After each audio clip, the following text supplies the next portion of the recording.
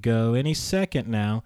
All right, ladies and gentlemen, welcome to another installment of the Punk Rock Barbershop. Black artists talking about their white influences. A podcast so unique it's offensive. Complex conversations around a simple topic. This is also literally the most engaging podcast that has ever existed. So I'm pretty excited because so you guys are like the most famous people that I've ever had in the studio. I don't know if you consider like you're well known in like the world of Philadelphia nerds and podcasters. I feel like because I had heard about you guys like 2 years before I actually maybe like ever met you. So. For whatever that's worth. But so, gentlemen, do you want to introduce yourselves and, tell the world who you are? Hey, what's up? Holla at your boy. This is Len, a.k.a. the Bat Tribble of Black Tribbles fame. What's the deal? It's your man, R. Son, the voice of reason, a.k.a. the Super Tribble, a.k.a. the comic book Jedi at Amalgam Comics and Coffee House of Black Tribbles and Gangsta Grass. What up? And your name is Randy Green as well? It is. Okay, yeah, I just want people to have your government issue name. No, see, that's the thing. That's the thing. I never call that my government name. Okay. That's the name my mom gave me. Respect. Yeah, respect. So I always put that out there. Like, I know mad cats be like, yo, son, don't be putting my government out there. I'm like, yo, your mother gave you that name. This is true. Yeah. Well, no, yeah. But your mother worked for the government, so. No, she didn't. My mother worked for Bell Telephone. It was a joke, man. Your father worked for the government. My father did work for the government. My dad was a cop for 30 years. Oh, yeah? Yeah, 30 years. And what was your father's name? Richard. What was his middle name? Arthur. I don't have a point here. Okay. This can go on. This will go on. I love it. All day. I love this interplay. So, like, was he like a beat cop or? No, he was a detective for the last 15 years. No. About 10 years. Okay. He was on the beat for a while. It was funny because I asked him like why because he had 3 brothers on the force too. His one brother wound up a sergeant. His other brother was a lieutenant. His other brother, my Uncle Dexter, he was a step away from commissioner. And I asked my dad like, why did you never? He was like, because I could be home. I was home with you guys way more than your uncles were with their kids. So I was like, oh, cool. Yeah, that's a little tear.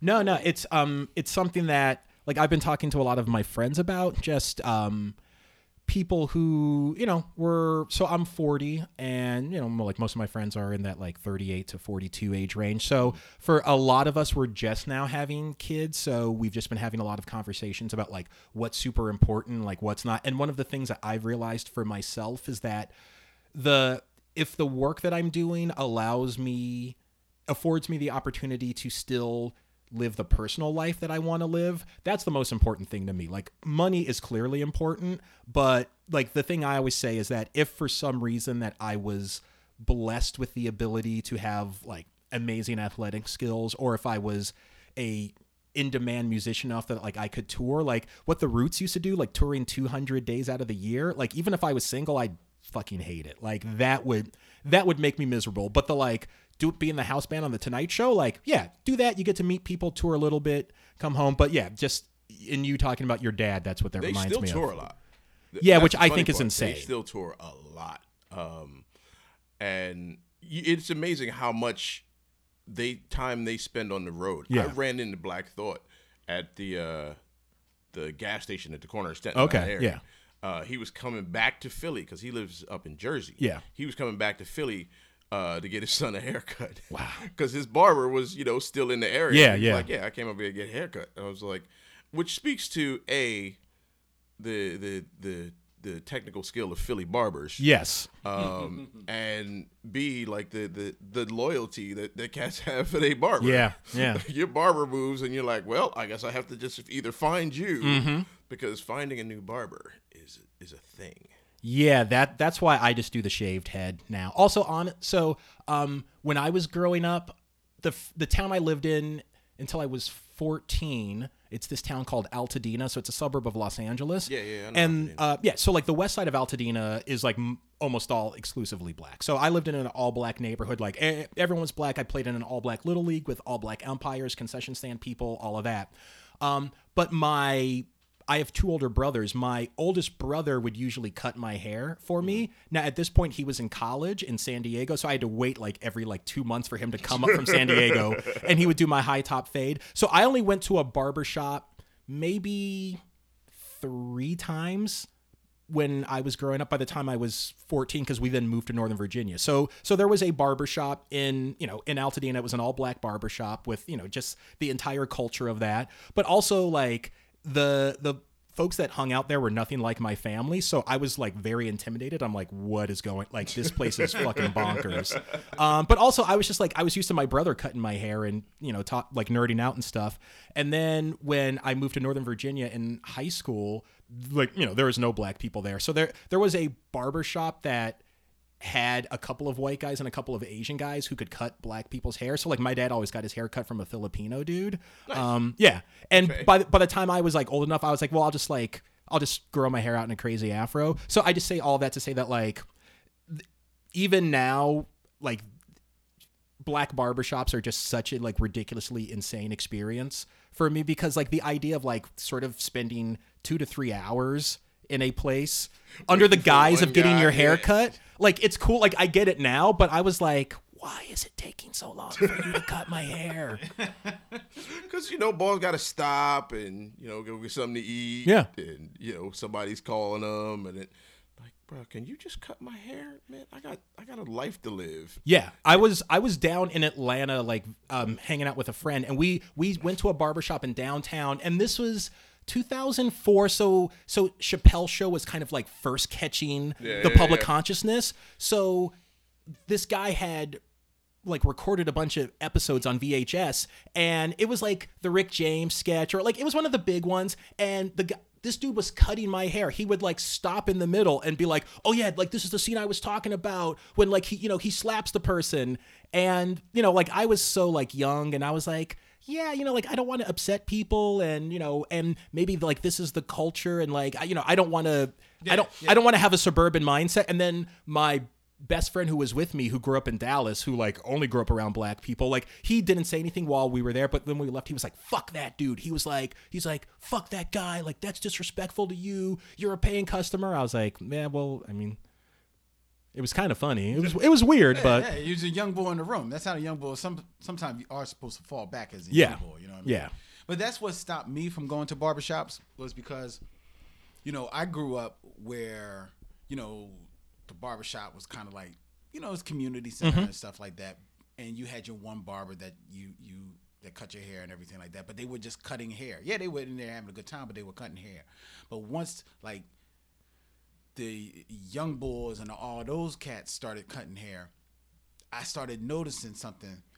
And this is immediately when I stopped. When I went to the barbershop one day and my barber was dressed better than me, I said, Yeah. yo, that's not supposed to be that's not supposed to happen. You're not supposed to be wearing your party clothes Right. to cut somebody's hair. Absolutely. That means you more worried about not messing up, your fresh leg. It's like, done. I need to teach myself how to Gotcha. fade. Yeah. And that was 20 years ago. I haven't been to the barbershop since. Cut my own Nice. hair. Okay. Yeah, I realized this was around 2007. So yeah, like most of my early 20 years, I would just like let my hair grow for like 6 months, then cut it all off. Because I just, there was a certain amount of laziness that I had where it's like, yeah, I don't want to block out 3 hours out of my day to like, sit in the barber's chair. So I'm just going to cut it all off myself. Then I started getting the receding hairline. So I was like, okay, well, I got to do it more frequently. And then I'm like, all right, well, I got razors. I'm just going to do it on my own. So yeah, essentially since 2007, 2008, just like once a week, either, use electric razor or, do the Bic and do that. I have started going up in Chestnut Hill on Germantown to the Duke Barber Company to get my beard shaped up. So like that's good because I like the ambiance, and I like the I like the whole thing, and I feel slightly more mature when I go in there. So yeah, because like I want to feel like an adult. So yeah, so I like them. So shout out to the people at Duke Barber Company, and shout out to Tony who just shaped up my beard on Tuesday. Thank you, Tony. That's a good feeling, man. Like when you get your beard Yeah. done. I hadn't. So I usually like I'll keep it during the winter and I cut it off when it gets warm because it's just too hot. Yeah. But my guy over on Wadsworth, like, because I'll come in. I'll usually go in like right before I go on tour, or if I'm going somewhere. The rest of the time, I look like a hobo a lot. So he'll come in and be like, "Oh, you about to go on tour?" Like, why do you know my life like that? You know, why do you know everything about my existence? But I just felt like getting it this time because I looked like I just crawled out of a sewer. Gotcha. For a Okay. while. I'm like, all right, this. Which I don't think is a bad thing, per se, because I was trying to do like my beard super scraggly. I was trying to look like John Krasinski in A Quiet Place. Oh wow. Yeah, Okay, but okay. it's. I mean, it didn't really work that well for me. I don't know what I thought it would do. What it would do, but whatever I thought it might do, it didn't do. So I thought I might end up married to Emily Blunt if I had my beard long enough. That did not happen. Did not happen. Yeah. Well, so we've been talking about barbers and and all of that. So that's kind of a good chance for me to do a segue. So, well, first off, if you guys can, you mentioned the Black Tribbles a little bit, and then Randy, you also mentioned going on tour. So if you all can tell the people that are listening, for the 5 people that actually listen to this podcast, what exactly is the Black Tribbles? What do y'all do? What's your like mission statement and purpose in life? And then Randy, if you can tell us why you go on tour. It sounds like, well, I know why, but I want the people to know why. This will be interesting. How about you do the Black Tribbles story and I'll do the Gangsta Grass story? I like it.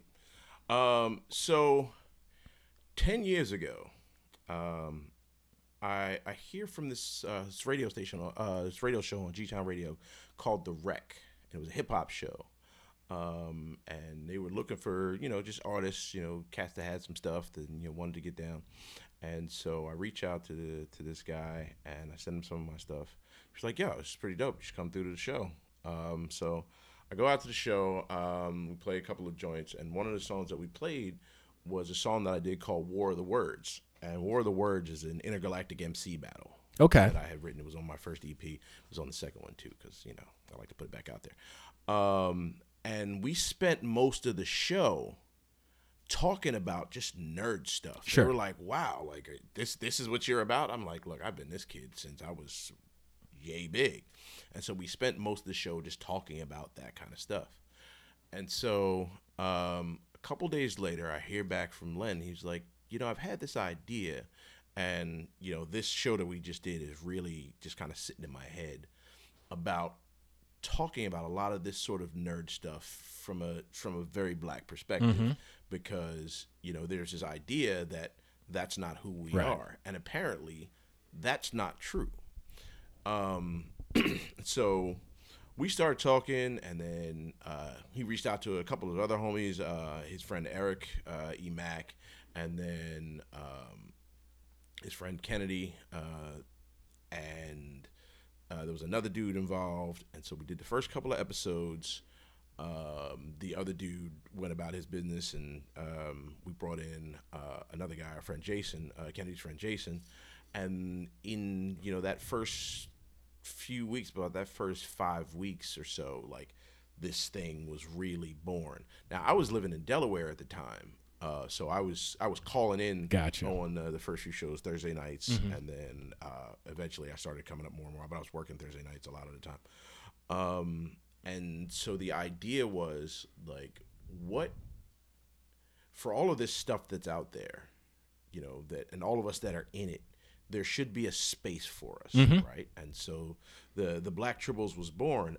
The idea coming from the episode of Star Trek with the trouble with Tribbles. There were no Black ones on there, and nobody knew why at the time. We actually found out later, and so we sort of formed this collective, and it was a weekly thing, and then it started to build. So then we were doing it weekly on G-Town Radio Thursday nights. And then for a minute we had another show on Sunday nights on WURD. Ah, nice. And then really? You were doing the Black Tribbles thing on WURD? Yeah. Yeah. Okay, that kind of makes my brain like almost split in half because I feel like, and I want to be fair because I've only listened to WURD and like bits and pieces, and I've met several people that work there, and that my feeling is that just it seems like it doesn't fit because they seem very like mega churchy, if that makes sense. Like if they feel very like Kanye West hanging out with Joel Osteen kind of stuff, like that kind of mega churchy. No. When I say mega churchy, I mean like I'm thinking mega churchy as like a metaphor for just like very middle class Black okay. America. Right. Yeah, like very like not people that shop at Weaver's Way Co-op, but people who shop at Acme or ShopRite, and go to Enon, and everyone either works for the city or is works at United Bank. Yeah, it just seems very like normal people. Well, you're right. We were at URD. We were doing 2 weekly shows. We were doing URD, admittedly Sunday nights. Okay. At 10 p.m. Gotcha. When for whatever reason their signal was like during the day on URD, you can get their signal anywhere, but it like Sunday nights for whatever they turn off. They turn it off and they just turned it over to the streaming. And we were primarily doing reviews of The Walking Dead. Okay. And then talking about TV when The Walking Dead was off. And we were there for 2 years. And it was fun. It was kind of fun to say that we had 2 radio shows a week that we were rocking and rolling with. But in the end, after we realized that this being here is not they don't want to elevate us, right? Yeah, using this, and because of their lack of signal strength, they wasn't really great in promoting us and everything like that. We was like, all right, we're going to roll. Matter of fact, we actually left there to start doing a monthly show with WHYY. Okay, yeah. We did a monthly show for HYY. It was actually a monthly podcast when they were trying to get into podcasting, but they didn't know what they wanted. Yeah, they didn't know what they. Yeah, they still don't know what they know. So that was like there's like 2 years wasted there. God bless them. They're beautiful people, though. Yeah, They just they're not. Yeah, they're not ready. They're not ready, and they don't know. Yeah, I mean, and I don't know if I'm allowed to say this. I don't think it's a problem, but I hadn't. It's your show. You're allowed to. Yeah. Say what you want. Through a very just like weird set of circumstances, I wound up sitting down with two very prominent people at WHYY to propose the idea of doing a podcast around Black financial literacy, or not Black, like the kind of the history and biographies of Black financial success. Because I had this blog like 4 years ago where I would read a different book a week about some people that we know about, like Madam C.J. Walker, but then people that we don't necessarily know about, who like Arthur Gaston, who was this big millionaire in Birmingham, Alabama in the 1930s, and he paid all the bail money for the people in the Montgomery bus boycott. And Herman Russell and like these other people. So through this just kind of like weird kind of fluke thing, like I sat down with 2 of the people there, and they were kind of like, well, like they were like, yeah, it takes like super long to get a podcast put up, and like there's all this stuff, and we kind of don't know what to do and how to promote it, and there's like no money for it. So it was sort of like, we love your idea, this is wonderful, and even if we love it, we kind of have no idea what to do with it, how to promote it, how to reverse engineer it to make it work, who's going to listen to it, and how much opposition you're going to get. But give us the proposal anyways. So I gave him the proposel, and then I haven't heard anything. So that's the world of WH. Yeah, and they were transparent, and they were lovely, and they were nice and wonderful, but they were like, yeah, this probably kind of won't work if you try it, but try it anyways. So that was my experience. Yeah, so that was our experience. What do we do, HYY? 2 years again? Yeah, about 2 years. About 2 years over there, and then we. How long have we been with Philly Cam now? We've been with Philly Cam now it's 2019, so it's been 3 years. 3 years with Philly Cam, WPPM 106.5. We moved over there, and honestly, the hardest part about the move was not cursing. Gotcha. For me personally, I unfortunately am not able to dedicate as much time as my dear friend Len here. This is the guy without him, Black Tribbles would not be a thing. Yeah. This guy has really, worn the mantle of Bat Tribble on a level that, most people don't realize how much work this guy does, and has done a lot for us, and been able to build our brand so much that a couple years back when Star Trek did their 50th anniversary thing in New York, like these guys got invited to be a part of that. Nice, that's and, awesome. Did a whole panel with the guy that wrote the original Trouble with Tribbles Nice, episode. awesome. Like, it was a big deal, and all of that stuff we've been able to do. Went to a couple of very cool conventions. They went to C2E2. Was that last year? Yeah. And been doing a lot of very big, very important stuff, and really allowing a lot of people like us who were really in this and didn't feel like there was a place for them to really create a place for them. And now there's a lot of that. All of a sudden, a lot of it, but it would not be without what we started, and without the really, really hard work and ingenuity of this guy right here, man. This dude is something else. So Len, you're like the you're the Brian Epstein and the Paul McCartney of the Black Tribbles. Like you're the driving force, yes, making it work. Yeah.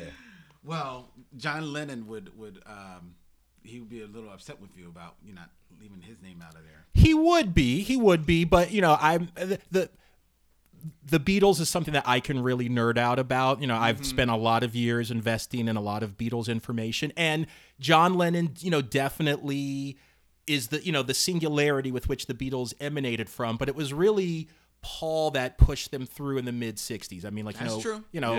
Paul came up with the idea for Magical Mystery Tour and Sgt. Pepper. Paul wanted to go back on the road, so, and I used to be like in the diehard John camp over Paul. And then I was like, oh yeah, really? Yeah. Well, I never was there. I was always Paul. You were always Paul? Always Paul. Yeah. See, I think because also for me, the mystique around John Lennon, because I didn't start listening to the Beatles until I was a senior in high school. Okay. I always knew about them, and at some point when I was like 5 or 6, I knew that John Lennon had been killed. So I was always kind of intrigued. I'm like why was a singer targeted? Because like I could understand political leaders and civil rights leaders, but I'm like, so there was always kind of this mystique, and then like just his whole mysteriousness. I was like, oh yeah, like John is the guy, and then I was more like Paul is the guy. Then in college, I was like a George Harrison guy. George Harrison was dope. He was. He was dope. My introduction to the Beatles was actually Sgt. Pepper, but it was the Bee Gees and Peter Frampton version of Sgt. Pepper. Yes, I am so glad you mentioned that. Bruh. My mom had that record. We used to listen to it all the time. And I remember hearing like the first Beatles, like the Beatles version and stuff. I was like, who? That's not Earth, Wind, and Fire. Yeah. What's happening here? What's going on here? This is totally wrong. And then getting older and find out like, oh, these are all remakes. Shows you what I know. I got you beat. What you got? My introduction to the Beatles was not the Beatles, was not the Bee Gees and Peter Frampton, but it was I guess like mid to late 60s novelty record. Alvin and the Chipmunks Sing the Beatles. Awesome. That's what was playing. Yeah. The first time I heard A Hard Day's Night, it was Alvin singing it. And then I think somewhere along the way, like watching TV late night, the movie Hard Day's Night came on, and I was like, these guys are singing the Chipmunk songs. And then my sister schooled me, and I was like, oh, I love it. That was my introduction to that. Was your man. Nice. So that is a perfect segue. Look at Randy Googling Alvin and the Chipmunks. Right, I gotta find that. I'm gonna find that. And I'm shocked that I don't know that, because like I'm for a while, especially in the pre-internet era, where like when I obsessed about something, like I could literally just like only go to bookstores and find whatever kind of fanzine I could. So I'm like shocked that I didn't come across that, because I feel like that's something I would have unearthed. But Yeah, Alvin, or maybe like someone mentioned it to me, and I had such an aversion to Alvin and the Chipmunks. I loved him as a kid, but when you're 18 and trying to impress art school girls about your Beatles knowledge, I'm not gonna bust out the like, hey, Alvin and the Chipmunks have this Beatles album. Never underestimate what will get the girl. Yeah, that's something I mean, it's not gonna work now in a good way because I'm married, but yeah, there was a certain point I think when I was 28 when I realized I'm like, oh, I don't have to be like the jock tough guy to get the girls, and the kinds of girls that I would attract doing that are not the girls that I would want anyways. Yeah, so there was a good kind of like 2-year window where I was like, oh, I can really do like this artsy nerd thing, and the girls that I will be into that. So yeah, I wish I had learned that when I was 20.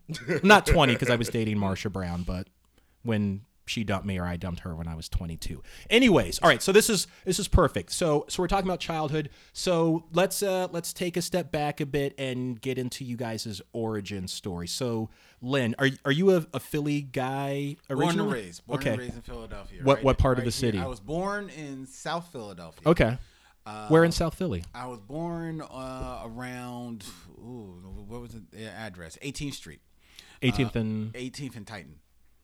That's where my grandmother lived. Is that kind of around like Wharton? It's not far from Washington Avenue. Gotcha. Okay, yeah. I lived at I was in a lot of spots in South Philly for a period, like 16th and Christian, which I know may or may not be South Philly. I don't want to get hate mail from people. 16th and Christian is South Philly. Okay. Because depending on who I would talk to, they'd be like, if it's not below Washington Ave, it's not South Philly. I'm like, shut up. I'm not trying to get into fights. But yeah, I was at 16th and Christian, 15th and Reed, Broad and Wharton, Broad and Oregon. That's all South Philly? That's all Yeah. South Philly? Yeah. The other side of City Hall is South Philly. Okay. I don't care what anybody says. Gotcha. That may be South Center City, but it's still Sure. till you get to about South Street. But it's South Philly. That's South Philly. That's what I was always raised to believe when Yeah, I was that's in the way my it early was. 20s. All right, so you're originally a South Philly guy. I was born in South Philly, but for all intents and purposes, I was raised in Germantown because my mom and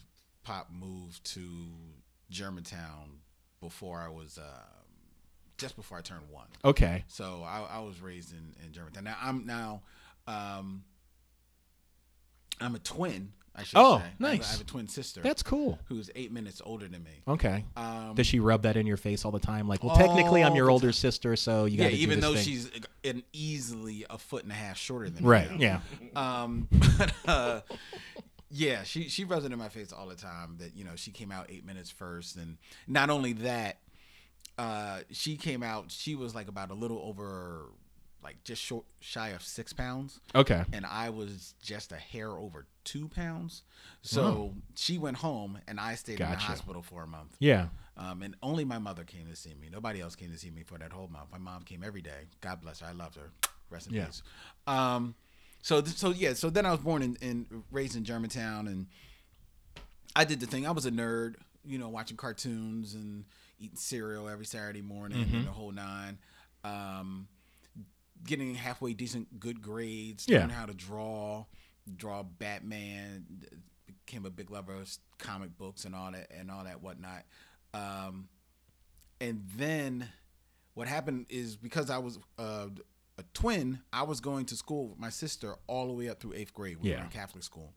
And then when it came time to go to high school, she went to girls' high, and I went to Central High School, which at the time was just for all boys here in Philadelphia. But this was my first time out of that I wasn't going to school with my sister. Yeah. And man, that was called Freedom Land for me, because I did not go to school. I went across the street with my friend Derek, Herb, 2 Kevins, and Mike, and we played ball every single day for 2 years. Okay. Me and Derek actually got into some crazy trouble that I can't talk about on these recorded airwaves. But Understood. Because statute of limitations is not really a thing. So we got into some crazy stuff. Wound up being asked to leave Central because apparently they ran out of chairs. So that's my story. Went to King High School on Stenton. Yes. Okay.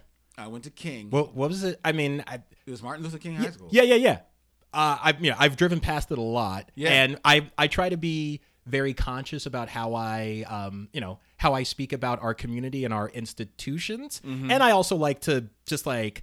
I don't like to pretend that things aren't a thing because I feel like things don't get better if you're like, no, everything is wonderful. Right. I went to a graduation there. It wasn't for King. It was like an alternative school that like was letting like they use their You were space. using an auditorium. Or Yeah. right. But even just like kind of walking in there, this was, I don't know, like 2013, something like that. And just like, you know how when you walk into certain places and you can just kind of feel like, yeah, there's some funky energy just in these walls. Like that's how it felt like going in there. And I was sort of like, how the fuck do kids like learn in this environment? I mean, so like, what was it like then? It was. King has seen some rough years. Yeah. When I went there, to be honest, it was probably a middling high school. So it was Okay. probably on its way to its lowest point. Gotcha. When I was there. It wasn't super bad. It was Right. just the neighborhood school that Yeah. I went to. Yeah. So the expectations were you can get a decent education there as long as you apply yourself and kind of like put the blinders on. Gotcha. Which, to be honest, I had the intellect for. Yeah. I knew that, but because of what I was doing at Central, who knew what I would fall into? Yeah. When I went to King, I could have gone hardcore left. Yeah. Fortunately, two things happened to me. Fortunately, when I went to King, one, I met this guy named Barry, who was he was a bit of a nerd, but he wasn't like a nerdy nerd. He was like that eclectic like now like West Philly nerd. You know what I mean? Yeah, Like so yeah. he was still cool. People still gave him props, even Yeah. though they knew like Barry was like a little nerdy. And me and Barry hit it off, and we became best friends. And we talked each other into the second thing was joining the drama society Nice. at King. Okay. And trying our hands at acting and more so for Barry writing. Okay. And doing that, like really, I'd already shown like a creative bent, you Yeah. know, from drawing cartoons and stuff like that. But that just lit the fire my other side of my creativity, wanting to be an actor and performer. Yeah. And stuff like that, and being forced to get up on stage and sing in front of people and all this type of stuff.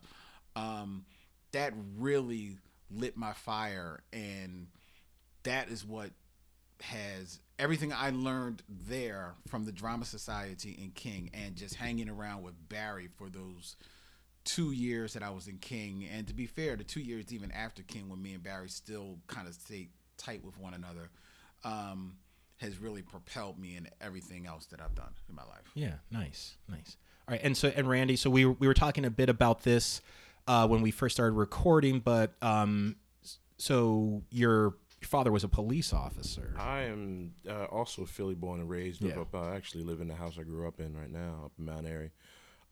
Yeah, my dad was a cop, and 3 of my uncles were cops, and so that's why I never got in any trouble. Yeah. Not because they got me out of trouble, Right, yeah. because I knew if I got into trouble, somebody would know really quickly. Yes, So I was yeah. like, you know what, I'm just gonna stay out of it. I'm not Yeah. gonna get involved. And so, you know, my block, there wasn't it was, and it's still that way. It's still very, very peace on my block. You know what I mean, I grew up with at least 20 dudes on the block all the time, between, you know, a couple years younger than me and a couple years younger than me. I have a big brother, and he had like 4 or 5 real close boys, and then I had, you know, 5 or 6 real close cats that I was with, and so there were just a bunch of us all the time, and we were up on the block playing sports, you know, playing football and baseball on the block and stuff.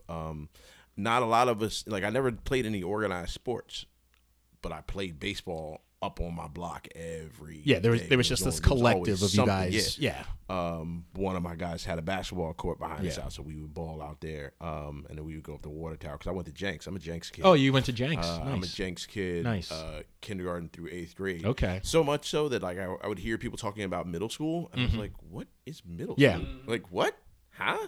Wait, you leave a school and go And to then you another go to a school? different school? Yeah. What? Yeah. Blew my mind. and I went to Saul up in Roxborough, the farm school. Oh, nice. Awesome. On Henry? On Henry, yeah. I should have gone to Central.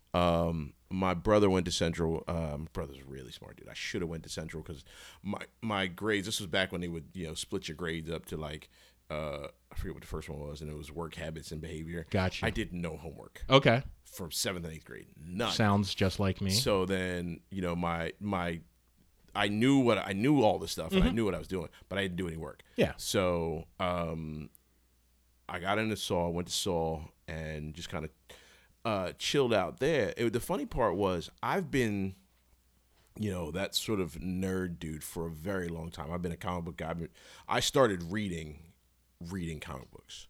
Okay. Yeah. I've been a Superman fan my entire life. Like the concept of I got a buddy named Rich, and me and Rich, and it was funny when he said this because for me it was the exact same thing. Like the three men that raised us were our fathers, Superman, and Luke Skywalker. Okay, like I've just been that guy for a very long time, and so I went to Saul, that guy, and the one of the things that always blew my mind was listening to people as they were coming up talking about like their group. Mm-hmm. Because I didn't have a group. Sure. I was just like my graduating class in high school we didn't have a huge class, but I was cool with everybody in my class. You know what I mean? And was just able to sort of walk into any circle in any sort of realm and just fit. I think a lot of that just comes from Jenks because there were so many kids from like there were kids from Roxborough, there were kids from Chestnut Hill, there were kids from like Mount Airy, East Falls, West Oak Lane. Everybody was in this space, so we were able to sort of ride with each other. You know what I mean? I spent more time in Chestnut Hill growing up than I did like in West Oak Lane. Gotcha. I had mad homies up there, and sleeping over and stuff.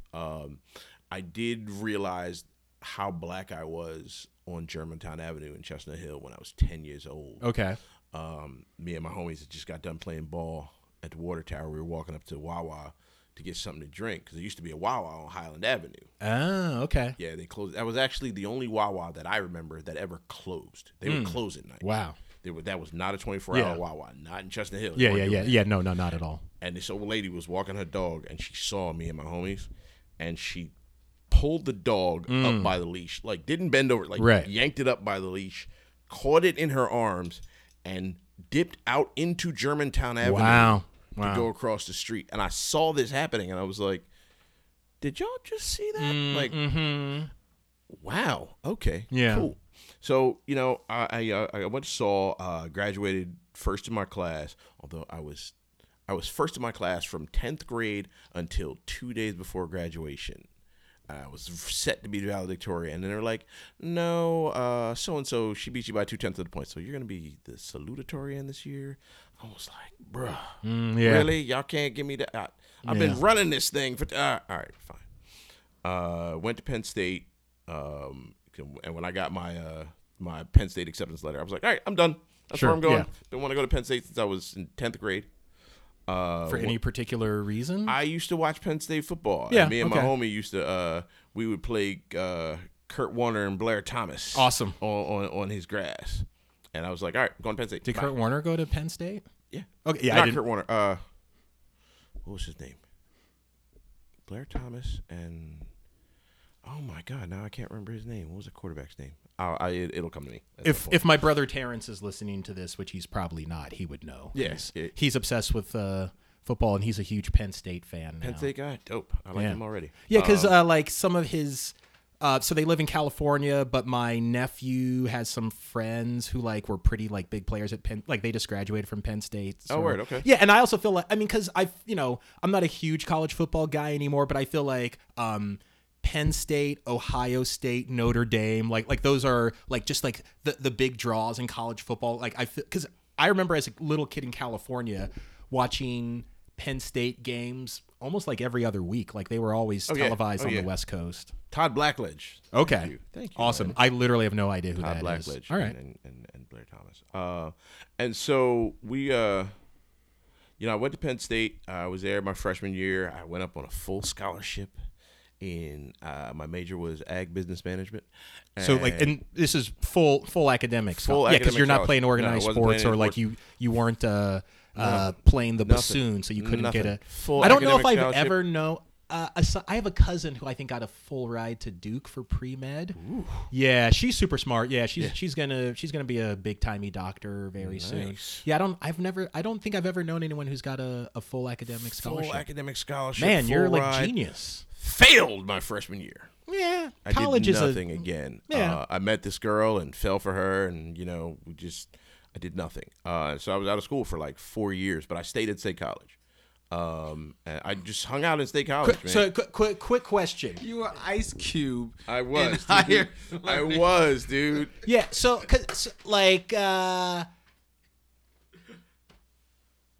how many melanated people did you encounter in the State College universe? The I just feel like there's not thing that about many. State College is like as soon as you get there, because me and my homie, my man Darren, that I grew up with, I've known Darren since I was 5 years old. We went to kindergarten together, like through Jenks, and every day together for most of our lives. So he was up there with me. Okay. And I met a bunch of cats pretty quickly. But again, it was I met my friend Keith, my man Keith Gibbs, who, he and I just talked the other day. I've known this guy for almost 30 years. Jesus Christ. Yeah, I mean you're an old man. You've lived a lot of life on this planet. Him and my it's man all good. Ken. I met all these guys at Yeah. this bar, this little 18 and over spot you can go to on Tuesday nights. So Where they served alcohol? no, Okay. but that was the one bar right. you can get into. You and could dance all and right. stuff. Yeah, because I feel like, man, if you legally served 18-year-olds in a town like State College, I feel like the world The place would have catch on burned down. fire. By Yeah. now. It would have. The whole town would have burned Okay. down. And there have been several riots in State College. When I Oh, was yeah, there, I believe it. When I was there in the 90s, there were a few riots. Yeah, sounds about right. But but you could encounter the weird thing about State College is you could encounter so many different types of people. Sure. Yeah. But like right there in the middle of campus, there was a place called the Paul Robeson Cultural Center. Okay, And at the yeah. Robe, they would throw all the parties and stuff, and you'd, hang out, and meet everybody, and then for whatever reason, after all the parties, everybody would go down to McDonald's, Awesome. and then for about an hour, McDonald's on College Avenue was the blackest place in the world. So much so that during one of the riots, because it got so black, most of the police department was down there chilling. Absolutely. Yeah. At the same time, 2 blocks away, there was a couple on a balcony fucking. Yeah. And everybody started watching that, and then it turned into this thing, right? And the cops were like, "Oh wait, we're missing this whole thing because there's a bunch of black kids down here." So they went and handled that. And after that, everybody got mad, and there was a 2-year black boycott of McDonald's, and it was amazing. Yeah. Yeah. And finally, McDonald's and and everybody apologized, and it was like, okay, we can go back to McDonald's now. Right, yeah. It was fantastic. Yeah. It was fantastic.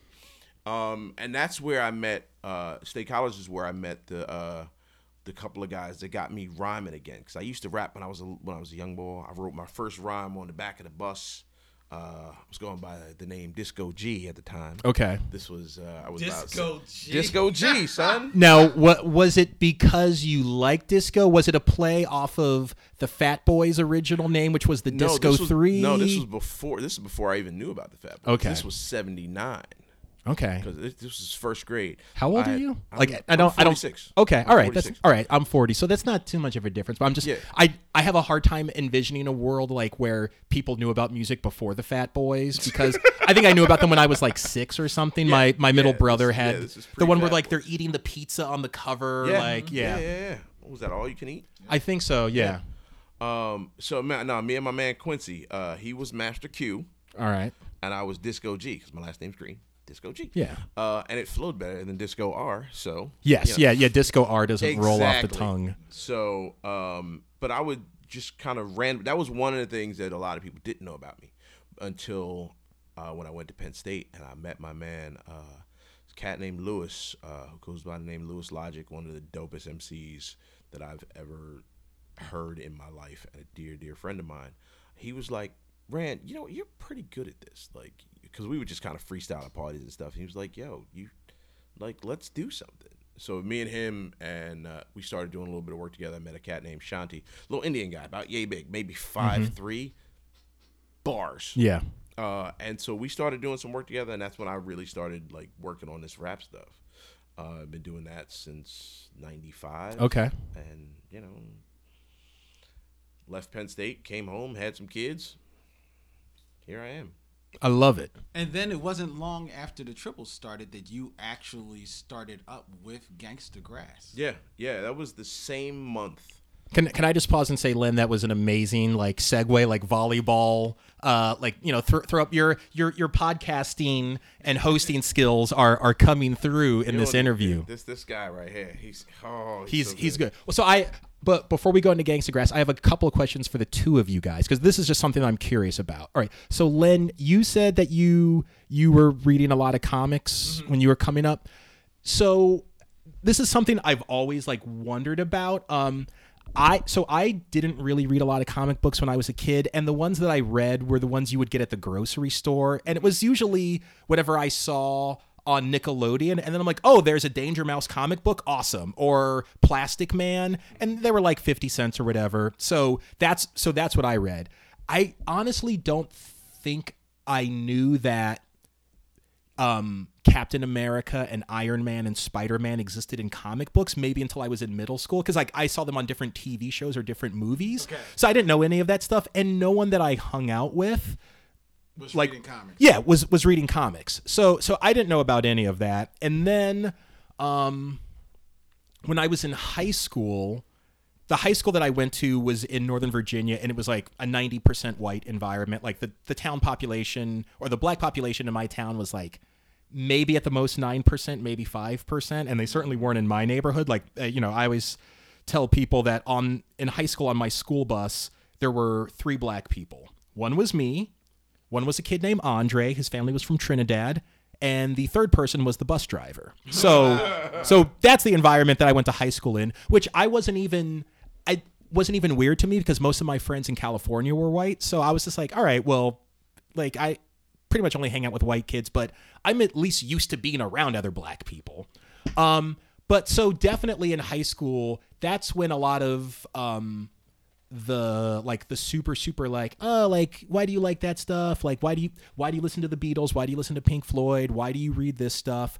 And so I was always, the narrative that I received, or that I felt like I was receiving, was that even comic books was a white thing. Anything that was science fiction or fantasy was white. So like no black people talked about Lord of the Rings. No black people were like really, I used to get clowned for liking Star Trek, and I was sort of like, everyone likes Star Trek. Like there's tons of like, every nationality is on there, and like, what the fuck are you talking about? So I was surprised to learn. It wasn't really until I met Naomi and her brothers. Like she was way into comics when she was a little kid. Her brothers were into them. So like that's when I first like started hearing black people be like, oh no, like I love Iron Man, I love Wolverine, I love Thor, I love all of it. So I mean, what like were there, you know, and Ta-Nehisi Coates has been very open about like how reading comic books was an escape for him growing up in Baltimore. Mm-hmm. So I mean, was it fairly common for other black kids to be into comic books, or, you know, to the degree that you can remember? Oh no, it was okay. Was it fairly common? It was common. It was common. There were other friends of mine that were into comics. Was it all of my friends? No. Was it most of my friends? Probably not. Sure. Either. Okay. So it, which I think, you know, comics were a bit of escapism, you know, all through, you know, when they started, they were pieces of escapism. And I think once comics became economically accessible for black people, that's when it became even more and more, you know, commonplace for people to love comics. And I shouldn't even say that, because they've always been accessible. My mom and dad talked about having comic books. Yeah. It's just that, you know, they get a comic and they'd hold on to it for dear life, because who knows when they're going to get the next one. They're never going to get the next nickel to buy a comic. Right. Yeah. How much they were at that point. So it certainly wasn't super prevalent, but it was there. And once I found that once a parent saw that you liked comic books, well, okay, he's reading something. Or she's reading something. So they're going to, as much as they can, invest in that. So if we go to the supermarket and we're about to check out and there's a Archie or Richie Rich digest up there, and I'm like, oh, can I get that? My mom, sure, buy it. One, because it's a digest, and even though it may cost $1, it's 100 pages worth of comics. So that'll last me for at least a good month in her mind. And two, like I said, he's reading something.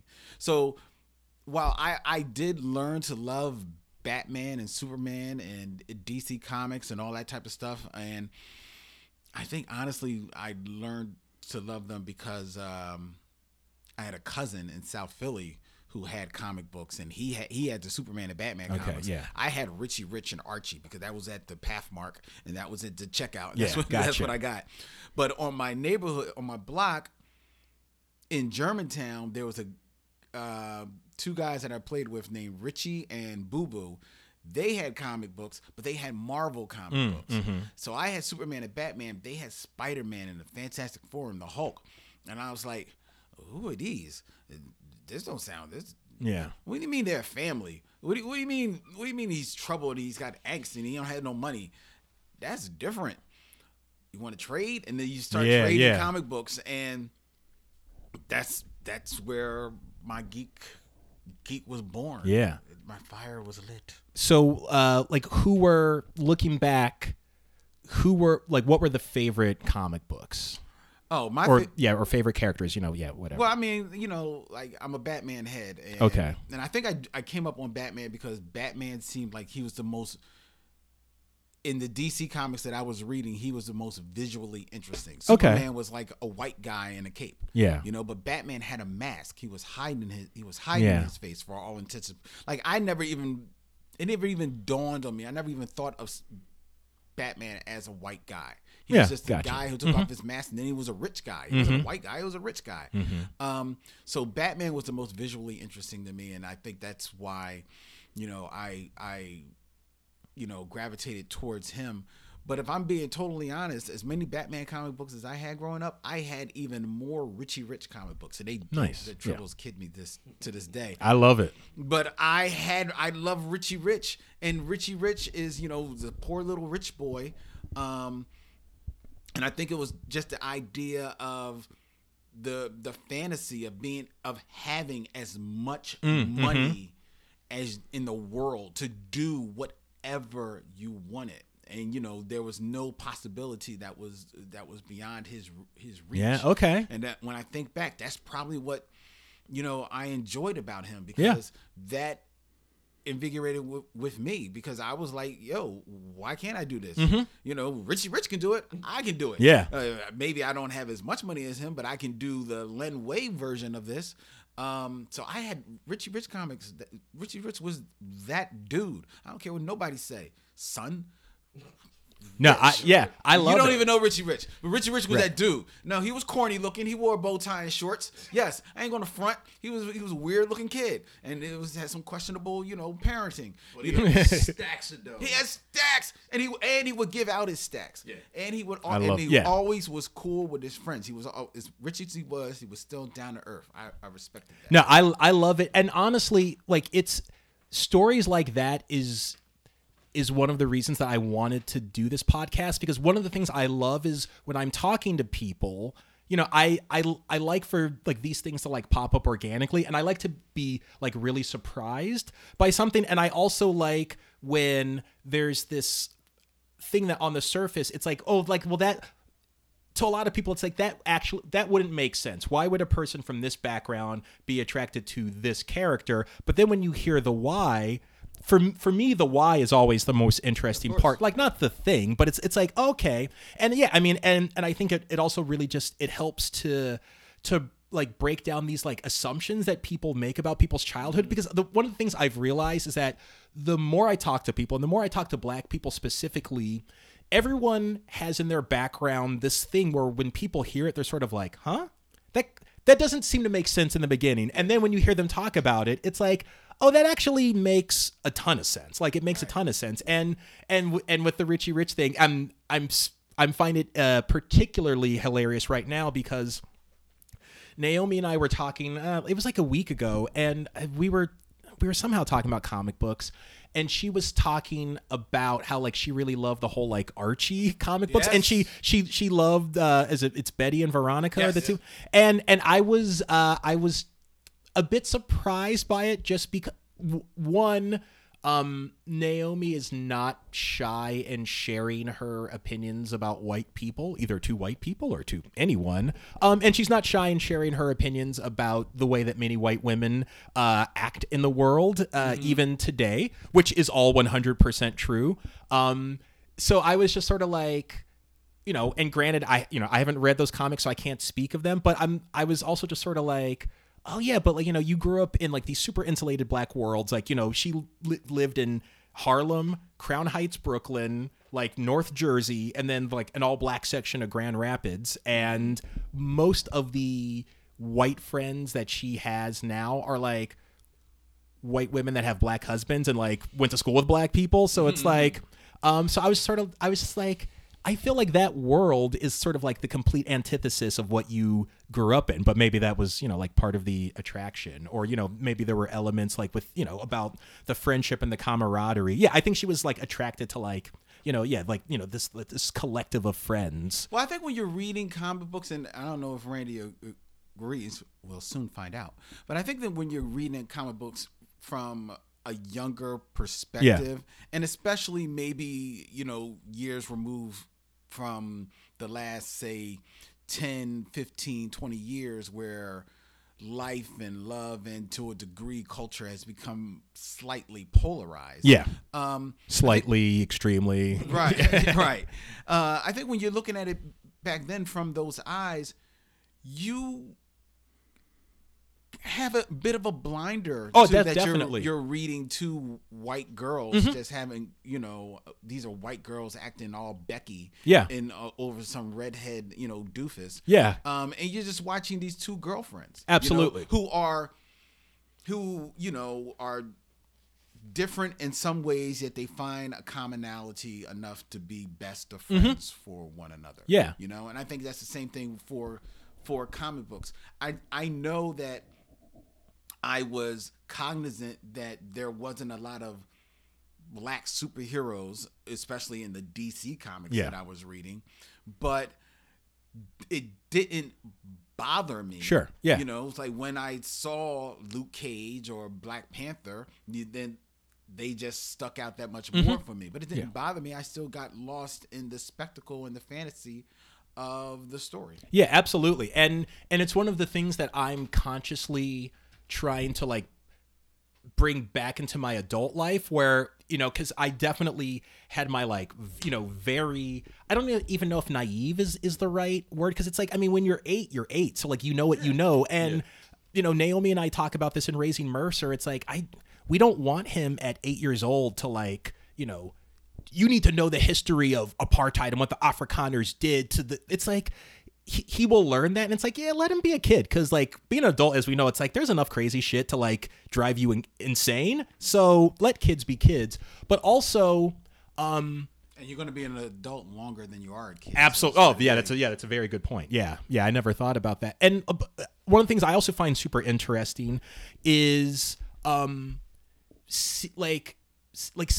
seen that with so many different people. Like, you know, so I interviewed my dad for the podcast, you know, and my dad is a guy who's like really only listens to hard bop jazz, like 1955 to 1964 music begins in 54 and ends in 65. Like that's it. I mean, and my dad, like, my parents didn't really have any real white friends until they were in their 50s.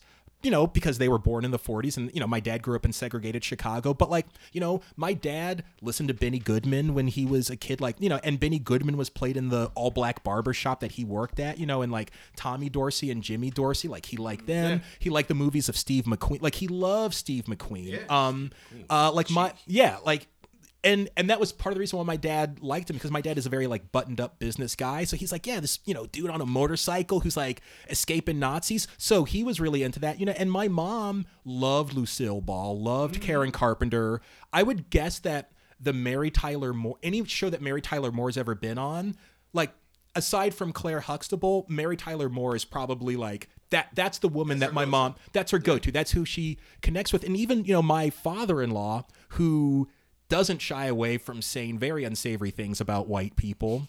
And then shortly after that, he will then say, like, people need to be more integrated. And he'll call white people crackers and then say, there's not enough white people in this neighborhood. And saying, all right, and he just likes to be provocative sometimes. But I mean, like, Westerns are his favorite movies. And this is a dude who was a Marxist, who was super tear down white Babylon government and loves any old John Wayne movie. Like, I got him The Searchers for Father's Day. So not only in a genre that's essentially about white domination over indigenous people, but then like the John Wayne movies are the fucking epitome of it. But but when he's seen it as a little kid, like he doesn't see that, and like there's still a connection. I mean, and he still watches like The Rifleman and Wells Fargo to this day. Yeah, and my mother-in-law loves The Rifleman too. Yeah, like it's super fascinating. So yeah, Randy, what's your take on all of this? The thing I've been finding fascinating over the last few years is the idea of this really, like, everybody's all about the idea of representation in their popular media, and it never crossed my mind growing up as a kid. It never it didn't mean anything to me. Like, if something caught me, it caught me. Gotcha. And so it took me watching Empire Strikes Back for about the 30th time before I realized, hey, wait a minute, Lando's the first black dude I've seen in this whole thing. Yeah. Interesting. And then just kept it moving. It never occurred to me for a very, very long time. In comics, nothing. Like, when I was a kid and just reading like a little bit of stuff, the stuff I was reading was Superman, Batman, Captain America, Thor. I had Captain America and Thor subscriptions. It would come to my house every month. And, that was just my thing. And it never crossed my mind. And I feel like now, if you're going to make a big deal about it, if it's really going to matter to you, then it's your job to not only, make it matter in on Twitter, but you need to be there when that stuff is available. Yeah. Oh, definitely. There's a great book that just came out called Excellence by Brandon Thompson, Carrie Randolph. It's about a group of black magicians, like black sorcerers, and this group called the Aegeus that sort of runs the world, and they take care of people and so on and so forth. And it's a comic book. And it's fantastic stuff. Yeah. And I have been, championing this book for several reasons. A, because it's really good. Yeah. And B, this is what we wanted. Yeah. Right? Yeah. Then, if you're in a comic book store, if you are on any level, not only should you be buying this book, you should know about it, because this is what we wanted. I agree. Right? And it's very good. That if it were terrible, sure. Because let me just tell you, there's a lot of like independent, like self-published stuff out there. Yeah. Yeah. Like, you know what? I get. I see what you're trying to do. Sure. More power to you for trying to do it. But maybe you should talk to a couple people first. Maybe you should get spell check on your computer before you put these out and want to give them to people and want other people to read. Yeah, maybe that should happen first. Everything needs to pass a certain type of smell test. I'm not a believer in ridiculous obstacles, but the problem with the Facebook generation is that it's like you can curate anything you want, as opposed to the olden days where it's like, well, someone had to sign off on this, and like, so yeah, with the democratization and self-publishing, anything can get through. Yeah, anything can get through. That doesn't make it good. Yeah. And you need to have something of like, it's the same thing for me personally. It's the same thing with rap music. Like anybody can put out stuff in the world. Sure. And there's an entire generation of SoundCloud rappers that were like, well, I'm going to record this. And for whatever reason, it becomes a thing. Even if from a standard, even from the lower standard, my partner Dolio and I, the other MC in Gangsta Grass, he and I have determined that if your verses aren't at least as good as Bobby Brown's verse on Take Control from Ghostbusters 2, you shouldn't rap. That is the lowest. I like that. The lowest standard. That's fair. And if you're not at least that good, you should stop doing it. And there's a lot of cats that just ain't that good. Right. So you should probably stop doing it. Also, I love that song. I had the cassette single when I was just watching Ghostbusters 2 yesterday. Awesome. You should definitely talk to Naomi about that. One, because she's never seen the first Ghostbusters, which I just find appalling. She's just all about Ghostbusters 2. Yeah, and she saw it when she was like in 5th grade or something, and it like really made a mark. Because I don't remember that. I know all the stuff that everyone else remembers from Ghostbusters 2 of is Vigo. Like that's all I remember. But Peter, what's his name? Peter McNichol played that guy. Oh, really? Janos Poha. Oh, really? Oh Nice. My God, that character is hilarious. Yeah, and he was on Ally McBeal later, right? Yes, he was. Okay, Ooh, yeah, because I didn't know his name, but I knew his face. Yeah. I'm like, yeah, like the Ally McBeal guy. But also apparently in Ghostbusters 2, there's a scene where like a bunch of people are holding hands and singing, or something, and so. I guess in Naomi's mind that planted like she's like, oh, I love it because it's like all these different races singing, and I'm like, I don't remember that because I saw it on a field trip. But that's a side story. As you were saying, SoundCloud rappers, if you can't, oh man, if you're not at least as good as Bobby Brown on Ghostbusters 2 on Take Control, like you should stop doing it. Agreed. There should I don't know if I should be in charge of that. I think I should be, but that's just me. Yeah, no, there's that just reminds me there's this there's a documentary called, I think it's Exit Through the Gift Shop, and it's about the whole street art, graffiti art, and then this guy Mr. Brainwash who just makes this that like weird, it's like it's Elvis holding a machine gun, like all of his artwork, it's extremely formulaic, but he fucking blew up, and part of how he blew up was Banksy did like a sort of Banksy-esque endorsement of him, because like this guy he was like an art collector and he was friends, and he was a photographer and he documented all this stuff. He's like, oh, I want to make art too, and so then he asked Banksy to like do an endorsement, and I think if I'm remembering, it just said like, he's like, Mr. Brainwash is unlike any other artist I've ever seen before, and I don't even think that's a good thing. But he fucking blew up. But at the end, if you remember, Banksy, he was saying something like, he's like, I used to think that everyone should be able to make art, and if they feel motivated to make it, they should. And he's like, I don't know if I believe that anymore, because like this dude who's really not that good is a fucking making boatloads of money and traveling to Milan and freaking Zagreb, Croatia or whatever, while other cats have been like struggling, and he's just like taking their stuff and doing the like, oh, I put a little cherry on top of it. Yes. The whole Andy Warhol fucking art. Because I'm someone who continues to be amazed at this and bewildered by this love of Andy Warhol, who I believe was a hack and a artistic criminal who stole strong stuff words. Guys, I mean, get the fuck out of here, Andy Warhol, you bitch ass. Body just blowing up with, pictures of like fucking taking Campbell's soup. No, he had the Campbell's soup, and the Marilyn Monroe portrait. And then he blew up a fucking comic strip panel and shit, so you can see the dots. It is Andy Warhol. Fuck you. Body shots to Andy Warhol. Yeah, and it's funny because as an artist, I see that, and because if you ever seen Len stuff, this guy's fantastic. He's actually also a designer. He designed nice my logo here, which that's is very cool. It's in the shape of a Superman symbol, and it's with an R in it, and in the middle of the R there's a microphone.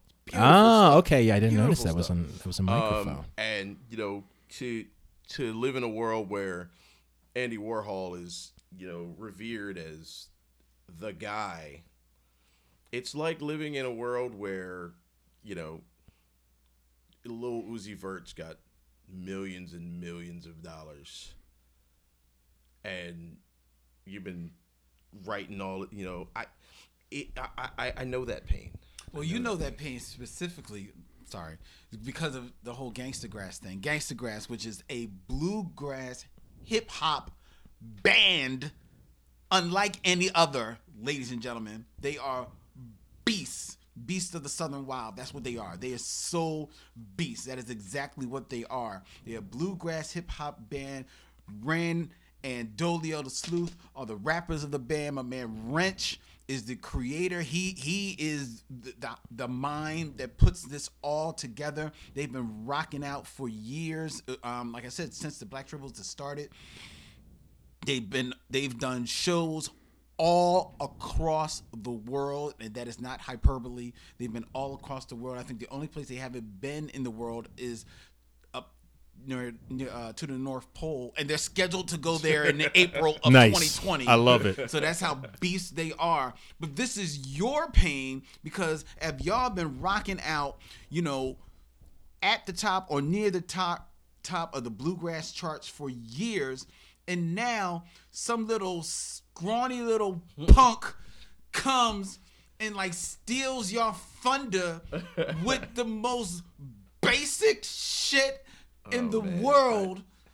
Tell them your pain, Randy. So share your pain. Now, I just want to go through a couple things, to get everything. I'm sorry. No. I love it. No, I'm not even mad at that.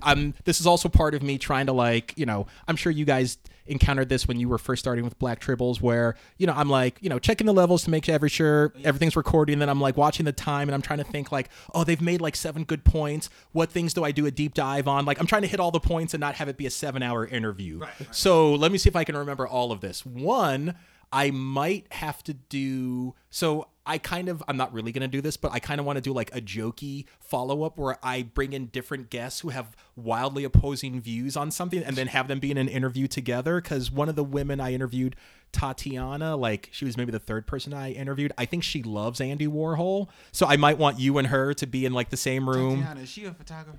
No, she is a screen printer, and she works at a kombucha brewing company. Okay. Now, yeah, her name's. That's who I thought it was. Right.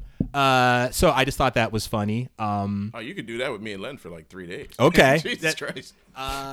So I was thinking of that, and then I was. So yeah, I just want to say for the record, I have no opinions about Andy Warhol one way or the other. I don't know anything about his art. I mean, I'm not really a fan of The views of Len Webb are not the views of the Punk Rock Barbershop.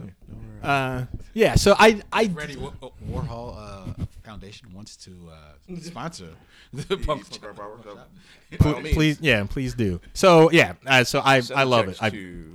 I love it. The other thing was, and you can answer this, if you want to, because we're definitely going to talk about Gangsta Grass in a few minutes. I'm wondering, and both of you can answer this, with people like Andy Warhol, or I'm assuming you're talking about Lil Nas X. Is that he's the new thing in hip hop cowboy stuff?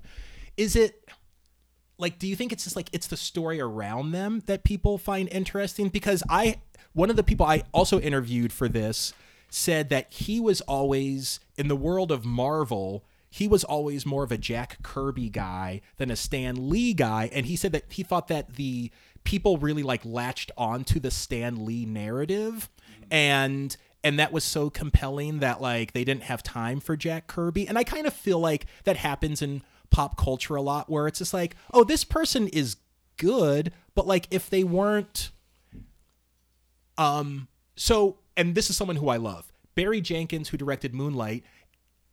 If he had made that same movie, or if he had just made a movie about people sitting around drinking tea, which was essentially his first movie, Medicine for Melancholy, no one fucking cared about Medicine for Melancholy. It's a great movie. It's a great movie. I dug it because I was finally, it's just black hipsters riding around a city talking about all the shit that I talk about. Nice. Awesome. I love it.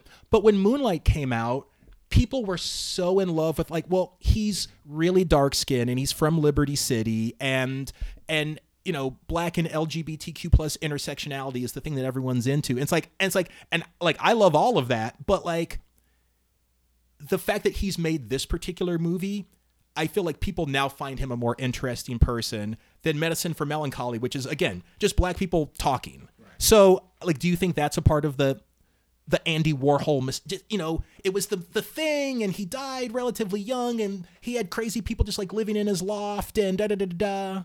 Other than the actual art itself. Yeah, I think there's probably something to that. Okay. Yeah. The same with Lil Nas X. And I think he has, as a part of this generation that's all about that. Yeah. The idea of the stuff around you as opposed to what you're actually doing. Yeah. I'll give him the fact that he knows how to manipulate that to a T. Like nobody knew that he was gay, and then it was like, oh wait, I'm gay too. You know what I mean? And I'm like, all right, and which for whatever reason made him cooler.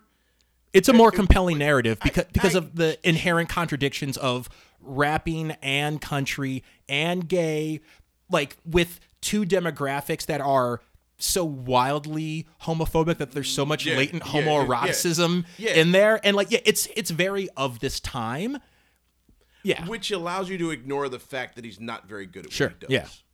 And at the end of the day, for me, that's the bigger issue. Gotcha. Yeah, like be good at what you do first, and whoever gave him the idea to put his name together, if that was his idea, fine, sure. And take all of these things that exist within a rap world and mean something within that world and put them all together and claim that. But the fact that, and this is the thing I've been saying for a while, the idea that within his name, he chose the name Nas, right? Which in hip-hop circles is damn near God level, right? Yes. I would not have had a problem with if somewhere in his name was Nasir. Yeah. It's not. Sure. That troubles me on a level that I can barely. It would be like, and this is the metaphor I've used multiple times. If I came out with an R&B album and called myself Stevie Wonderful. Sure. Yeah. But can't sing or play anything. That's fraudulent. Gotcha. Even if I, but I adopted 400 cats and I saved them all and they all live in my house and I'm very happy. And I'm a vegan that only eats food that's grown during the daytime. So that, I'm that much more interesting. I would love to meet that vegan. Like all this other stuff exists in my world that it makes me cool to people, but I can't do the thing that I'm famous for. Is whack. For me, it's just whack. I hear you. No, yeah. I've never heard any of his music. I think I learned about him 2 months ago or something, and I was just like, oh, okay. I was really wondering about the Nas part because I'm like, that seems like a I was gonna go with like, if you were like, my name is Jimmy Beethoven, like, are you like actually Beethoven? No, my last name is Peterson, but I like the way Beethoven sounds. Yeah, like, can you play anything? Yeah. No. No. Can you write music? No. No. You can't do that. Is his raps not as good as Bobby Brown's on Take Control? Not even close. I would say they're about. Do you honestly feel that way, or do you just feel that way to make a point to your compatriot? I'll put Bobby. I don't know. If you do a battle, I'll put Bobby. Okay. I don't know, Randy. If you hadn't put that benchmark on a recorded record, I wouldn't be like making this face right now. I don't know. I think his rhymes. Don't get me wrong. I'm not saying he's like a great rapper by any stretch of the imagination, but you said. You got to be at least as good as Bobby Brown on Take Control. I think it's as good as Bobby Brown. I think you just like Bobby Brown. Well, that's true. Yeah, that's true. But I'll bang Take Control any day of the week. Any day of the week. That's the lowest I'm gonna go. Okay. They called the Ghostbusters, and they're in control. Had them throwing a party for a bunch of children, but all the while the slime was under the building. So they backed up, regrouped, got equipped, came equipped, grabbed the proton packs on the back, then they flipped. Okay, so he told the story. It's terrible. I love that because I've never known what he actually says in that part. When I used to try to rhyme along, I never knew what he was saying. Yeah, I know that thing back and forth. I love it. I love it. Hilarious. But no, I feel like we should get Little Nas X lyrics out now. No, I'm good. Yeah, we don't have to do that for multiple reasons. And again, I have no opinion It's not my show. on Lil Nas X. I don't police anyone's speech or opinions. I like to know what people think. No, I feel you. I'm all about. I will police your speech. Okay. I will police your speech. But I'm only in the idea that you can say what you want. Sure.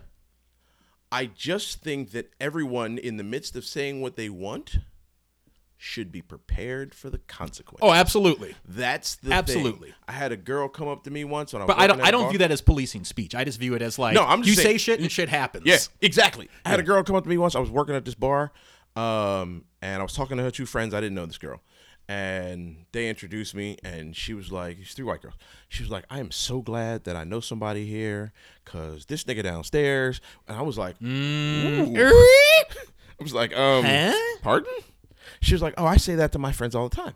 I'm like, okay. Yeah. You and I ain't friends, We're not though. friends. Like, I know grown men that would have punched you in your mouth. Yeah, absolutely. Dead in your mouth. Absolutely. Right now. So Yeah. I would just advise you to be careful with Yeah. that. There's a song on my new album called "Think It Through." That's what the third verse is about. Like, Nice. Okay. you can say that if you and Yeah. and to be fair, I got a couple of homies that I used to roll with that, you know, when they were younger, they would say that around me. But that was my people. Yeah. And they knew better. They Yeah. knew not to just take that anyway. Yeah. Like, okay, you can do that, but Oh, yeah. just be prepared. Yes. Yeah. Somebody will punch you in your mouth. So I saw a girl get smacked in her teeth because she called another girl bitch. Like, her and her friends was doing it, and then she was like, bitch, please. And the girl was like, bam. Like, you don't know me. Don't. Yeah. I was like, oh, damn, all right, you got to leave because you just smacked this girl in the mouth. But I understand why you smacked her in the mouth. Oh yeah. I'm a firm believer of that with anything, and I've gotten to the point where, like, because when people ask me like, what do you think about this thing? I'm like, there are very few. I don't really consider anything offensive. Like, if David Duke was on TV being like, I fucking hate niggers, I wouldn't be like, I'm offended. It's like, that's what I who expect David- from him. yeah, that's so like, who David Duke is. I'm not surprised. And so I always tell people, you know, it's like, I'm not going to police what you say, but very much to your point, it's like, I'm a fairly diplomatic person. So I don't want the aggravation, and I don't want an assault arrest on my record for smacking you. I'm not going to smack you in the Yeah, mouth. I'm not, but I can't guarantee that someone else won't. And but everybody's not me. yeah, everybody's not me. Everybody's not me. And I've let certain people know, it's like, you can say these things around me because, like, I know you and I know your heart. So, like, it's all good. But, like, if my brother spits in your face, or if my parents decide they want literally nothing to do with you, and, you know, they, like, leave, if you ever come over to my house, it's like, well, don't be surprised. And I'm always going to choose my parents over you. So with that information, do what you will. Yeah. And I wish you the best of luck. Yeah, right? But don't call. If you get hurt, don't call me. Like, yeah, I'm not there for you. All right, so Gangsta Grass. Tell us about Gangsta Grass. So I had stopped rhyming. I had stopped doing music in about 2003 when my daughter was born. You know, Okay. I'm still writing. You know, I knew every now and again I would just, you know, do some stuff. My homie Dolio, who I met in '99 at Penn State, we met in a cipher. Just a bunch of cats was rhyming outside of a bar. So I have two questions. One, is Dolio his birth name? No. Okay, I'm. No. So, Yeah. And this isn't going to be like a thing about me like making jokes about black people. I'm assuming he's black. Yeah. Okay. Yeah. This isn't going to be a thing about me like making fun of black people, because I hate when black people like clown other black people, especially under the guise of like, I'm just speaking honestly my truth. But Yeah. so this is more about me and my insecurity. Going back to like our earlier conversations about like the black barbershop experience for me, I always felt like every black dude I knew in a barbershop had like a nickname that wasn't their name, and I was sort of like, well, I'm just Mike. So like I used to be like weird, and then I even went through a phase where I would meet dudes because like they would like they would say something like, oh, I'm Dolio or I'm blah blah blah, and I didn't want to be like, is that your actual name? Because like, and I didn't want to seem like I was clowning them, but after a while I'm like, that might be his name on his birth certificate. And then I was just like, is it weird that my name is just Mike? So like that's just my neuroses coming through. Right, okay, I dig it. So your me friend, and Dolio, we met in a cipher. In 99. Also, and then what is the cipher? Because someone else, this guy I interviewed a month ago, he kept talking about the cipher, and at some point I realized I'm like, oh, I don't know what the cipher. I think I know what it is, but now it's so deep into the conversation, I don't want to ask him. We are a safe space because he's like, oh, thank you. Yeah. What's the cipher? What's the cipher? Educate me on what the cipher. Just a bunch of cats in a circle rhyming. Okay. Just everybody hanging out. So we met in the cipher up at Penn State outside of a bar, and I was like, yo, this dude's mad dope. And he was like, yo, this dude's dope. So we got cool then. And this was 20 years ago this year. And so he and I, when I left Penn State, he went to New York. It was in a couple different spots. He came back to Philly. We reconnected. He met Wrench, the guy that created Gangsta Grass. They were in a band together called Battlestar America. That's such a great name. Yeah, it was like a honky tonk and hip hop group. And so when Wrench created Gangsta Grass, and he had the theme song for the show Justified, with another MC, a cat named Tone, he wanted to go on tour, and Tone wasn't able to go, so he reached out to Dolio. And Dolio was working a day job, and he wasn't able to go either.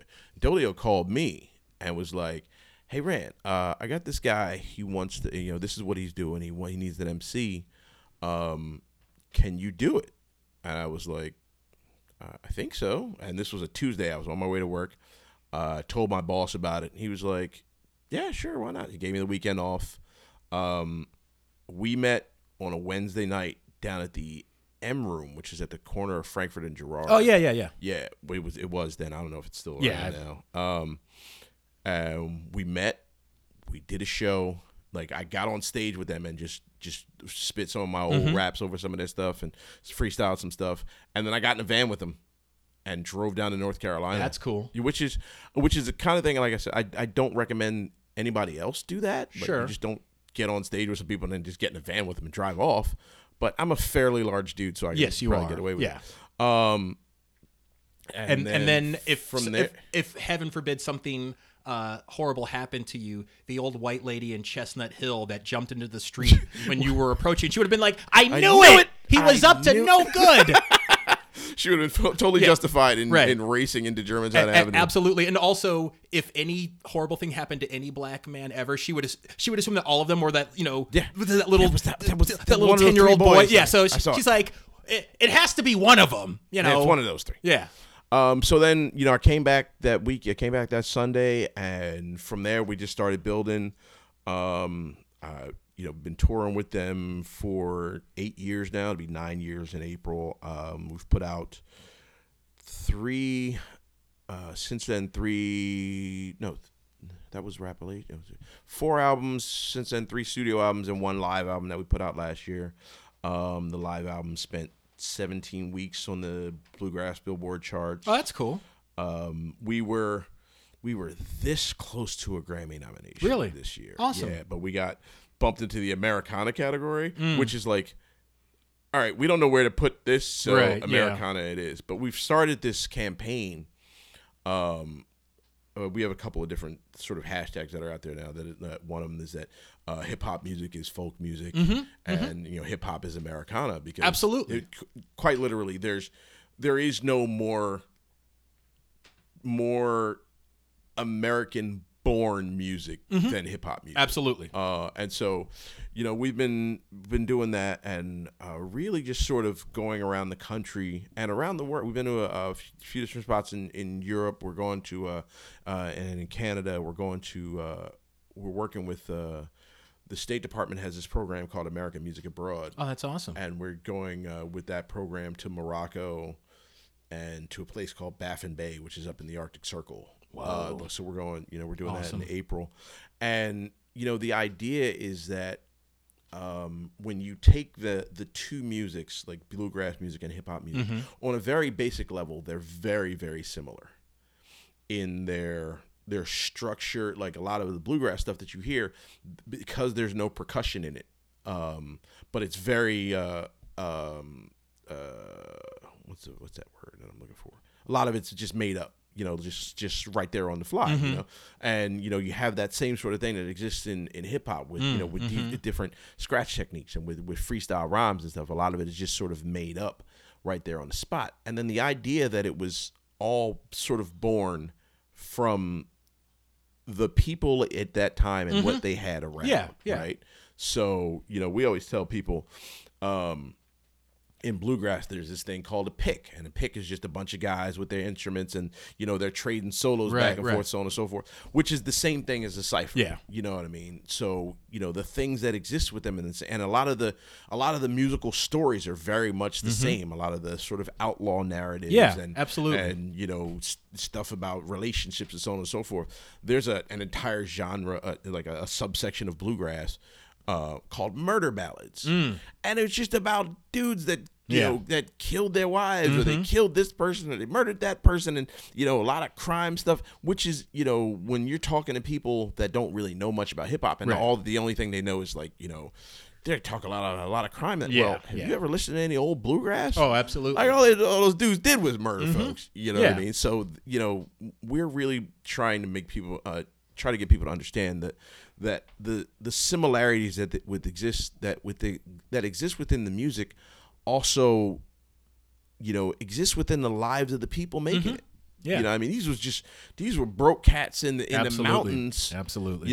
That were, coal miners and loggers and all that kind of stuff that weren't making no real money. Right. So how did they express themselves? They just, I've been in the mine for 17 hours. Yeah. I'm going to go sit on my porch and play my fiddle or whatever, and this is how we sort of express our lives. And, it got to the point where the sort of elites in their worlds came into that realm and, enjoyed so much of what they're doing that, they're making a lot of money off of it.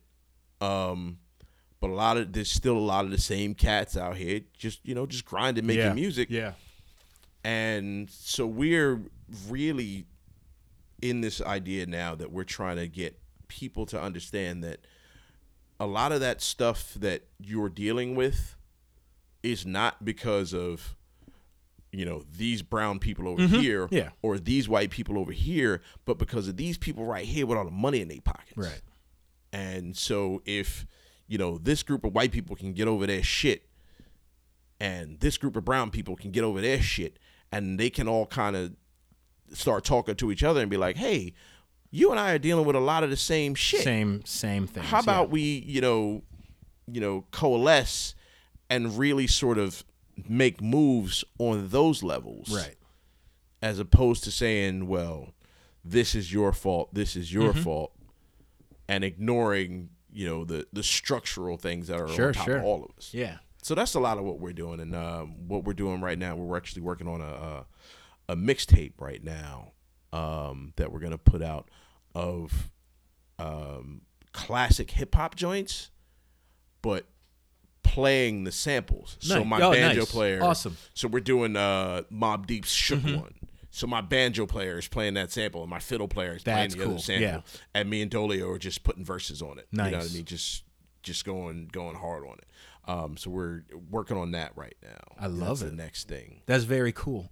So something that I am wondering, to the degree that you're able to answer this, in this particular world of music, in the world that bluegrass exists in, is there a split between like bluegrass and country? Does it intersect, or does it depend on who you talk to? It's the same thing that exists within bluegrass and like the larger pop country realm that exists within like a lot of, say, underground hip hop, right, and the larger rap scene. Yeah, gotcha. It's a lot of the same sort of a lot of the same sort of division. Okay. And you have these really super traditional bluegrass people that have heard our stuff and they're like, no. Sure. Like, no, you can't do that. That's not bluegrass. And, you know, I've encountered a couple of hip hop cats that were like, no. They're like, but at the end of the day, you know, one of the things I always tell people is that this is not like cookie cutter rap shit. Yeah, no. Yeah. I'll put my bars against anybody's. This mixtape thing we're doing, like I was thinking about it the other day. Like one of the tracks we're doing, Pharoah Monch's Simon Says. Okay. Right.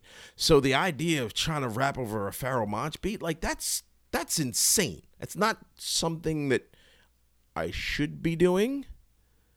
But, you know, I'm fortunate enough to be, you know, my partner Dolio. This guy is just the way he writes is just magnificent. We've got a song called Never Go Home Again about a dude. It's just two dudes that are having this discussion about the one guy is my verse is about him coming home from jail, like him being gone. You know, as a kid, you know, he was doing a whole lot of crime. He went away to prison and so on and so forth, and how it hurt our mom and so on and so forth. And then his verse is about like what he was doing and how he was out there, and it's just one of the most amazing things I've ever heard. And I'll put that verse up against quite literally any verse I have ever heard from any MC anywhere. It's that good. I respect it. And so we are really trying to make sure that people know that, you know, none of this is just a game. It's not just like, oh, we're gonna get in on this country rap thing. I did an article. Right. Yeah. I did an interview with the website Hip Hop DX, and I told him like the way I laid it out with him was like, yeah, that Old Town Road, we paved that. Mm-hmm. That's Gangsta Grass did that. Yeah. Even if you don't know it, we did that. Yeah. So. Yeah. I mean, and I'm definitely a believer. I mean, I just believe that anyone should make whatever art they want, you know, and you know, and similar to like not policing people's speech, but also letting them know like, well, you know, do whatever you want and then the world will react. So like I'm a believer of like everyone should make whatever they want and let the world react to it whatever way they're going to react. But like if you can live with how people are going to treat you, do it. I'm also a believer in just like, I don't know, not kind of like slaying the giants and yeah. I sort of do believe in the punk rock ethos of like, kill your idols. It's like, yeah, you know, at some point someone is going to come across where we're going to be like, wow, compared to this person, Kendrick Lamar seems like a child. Like that's going to happen at some point, you know, that I think that happens in everything. So I believe in that. Yeah. And I believe in just like, yeah, you know, if you want to, whatever you want to do. And for me, it's also a thing of if you like legitimately like something, like just fucking do it. And like, who fucking cares what someone thinks about something? Because I'm sure with a lot of contemporary jazz, my dad is just like, no, like I'm like, aside from Wynton Marsalis, he doesn't really listen to the current people like Cassandra Wilson. And because I mean, my dad is a pure on like hard bop. He's not a purist, but he knows what he likes. Yeah. So he can dabble in the fusion. Like he doesn't begrudge them doing it, but he's like, yeah, like I'll see it once out of curiosity and twice if my mom makes him. But like if someone's like, hey dad, you want to listen to, you know, this entire weather report, like, you know, archived recording sessions, he'll be like, no, I've got other things to do. So yeah, but I'm just like, you know, you don't need everyone on your team to be into what you're doing. It's just like, you know, if y'all are happy with what you're doing and hopefully, you know, you're getting some type of good compensation for it, you know, and if more than anything, if you're happy, you get to see the world, I say, yeah, keep fucking doing it. Yeah. We're doing what we can. We're doing the best that we possibly can. I love it. I got the horses in the back. Horse tack is attached. Hat is matte black. Got the boots that's black to match. Riding on a horse, you can whip your Porsche. I've been in the valley. You ain't been up off that Porsche now. Can't nobody tell me nothing. You can't tell me nothing. Bobby Brown all day, son. I'm just saying. I'm just saying. The thing that I love about this dude, I find myself playing devil's advocate a lot. Okay. This guy is not only the devil's advocate, he is the devil's he does the devil's taxes. Yeah. He I think he painted the devil's house. Sure. This guy, Devil needs a house painting as well. This dude will argue anything. Anything. God bless him. This is what we need in the society. I mean, like we're in the era of restorative justice, hearing people through, separating people from their behavior. So, Lynn, you are providing a very good service for the Lil Nas X's and the other 8,000 Mr. Brainwashes. Yeah, I'm just looking at talking about the argument that you made. That's all. I'm not championing the brother. I'm just going by the argument that you laid down. You laid down here on the microphone here today. I'm looking here because Mike has. He's just Mike. Mike has a like his doppelganger hanging on the wall behind him. Yeah, who is that? I'm trying to blank on the brother's name. I know the actor. He's Are you talking about that thing right there? Yeah. That's actually me. That's not you. Yeah, it's me and Naomi's engagement photo. You can't. Are you serious? Yeah, because you dude, can't, you look just like what's his name? The bull, the actor bull. Which one? Shamar Moore? No. I do not. I like Mike, but no, he's not Shamar For Moore. anyone who's never seen me, I look nothing like Shamar Moore. But you know who I'm talking about. That's Oh wait, he wrote a book too, right? Yes. I know who you're talking about. He was in Get Off the Bus. Yeah. Get on the bus. Get on the bus. Oh God. All right. Hold on. I know you. I'm trying to think of who was in Get on the Bus. Besides Charles Dutton, it was. There was Charles Dutton, Roger Grover Smith, Isaiah Washington. I never know how to pronounce his middle name. It's like French or something. Gouvenaire. One of the greatest character actors today. I like how you did that. If you say I look like the dude that played the crack addict. Hill Harper. You think I look like Hill Harper? All right. Yeah. Dude, Okay. I see it. If you didn't tell me that was you, I would swear that was Hill Harper. That's funny. Look at Hill Harper. Yeah, a little bit. See, No, in that picture, he doesn't have his glasses. I look so not like Hill Harper that if a white person had said that, like, I would be like, you're a racist for getting two of us confused. No. That's how little I look like Hill Harper. Okay, no. If I'm looking at you now, okay, you don't look like Hill Harper. That picture you have there looks just like Hill Harper. That's funny. It looks just like Hill Harper, dude. Nah, I love it. It does. It does. It does. Look at that picture. The ears and everything, man. Yeah, and that one, yes. Yeah. But like if you glanced, yeah.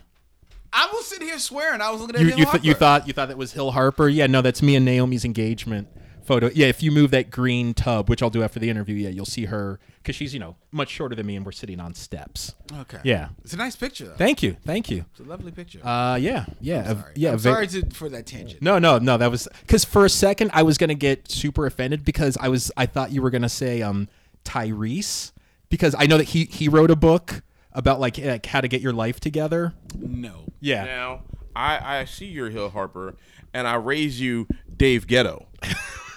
No. Yo. Yeah, I think I look more like him. You was Dave Ghetto when you came in the joint. I was like, is that? No, that's not Dave. Not Dave For like a half second. Shout out to Dave Ghetto. When I had an afro, people. I was actually at a party and someone thought I was DJ King Britt. Like I had an afro similar to him. I can see that. Yeah, I used to look like him. Now, someone who I will look like when I get older, I think it's Stephen L. Carter. Yeah, so if you do a Google search for Stephen, and it's spelled Stephen, yeah, it's with the PH, Stephen L. Carter. I always got growing up, especially in my teenage years, Malcolm Jamal Warner. Really? Yeah, I got that a lot. I mean, you don't look like him now. I guess I'd have Certainly to see a I don't picture. look like him now. I mean, were you rocking the flannel shirt with the sleeves cut off and the... I was for a minute, okay. and then it was crazy because they said I looked like him when the Cosby Show. I didn't think I looked like him, right? And then he grew locks. Oh yeah, and I had locks. Yeah. So when we both had locks, and around the time that I had locks, I got like I was probably like a little heavier. Okay.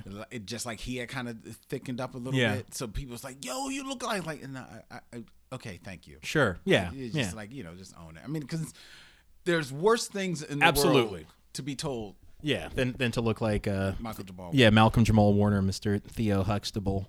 Did you ever have a Gordon Gartrell / Ichi Yamarada mangled shirt that your sister you have a sister who's 8 minutes older than you? Did she ever try to make you a Gordon Gartrell? I did not have a Gordon Gartrell shirt, but I did have what probably was a $4.50 knockoff of one of the sweaters that he wore on Cosby. Awesome. Again, I saw it.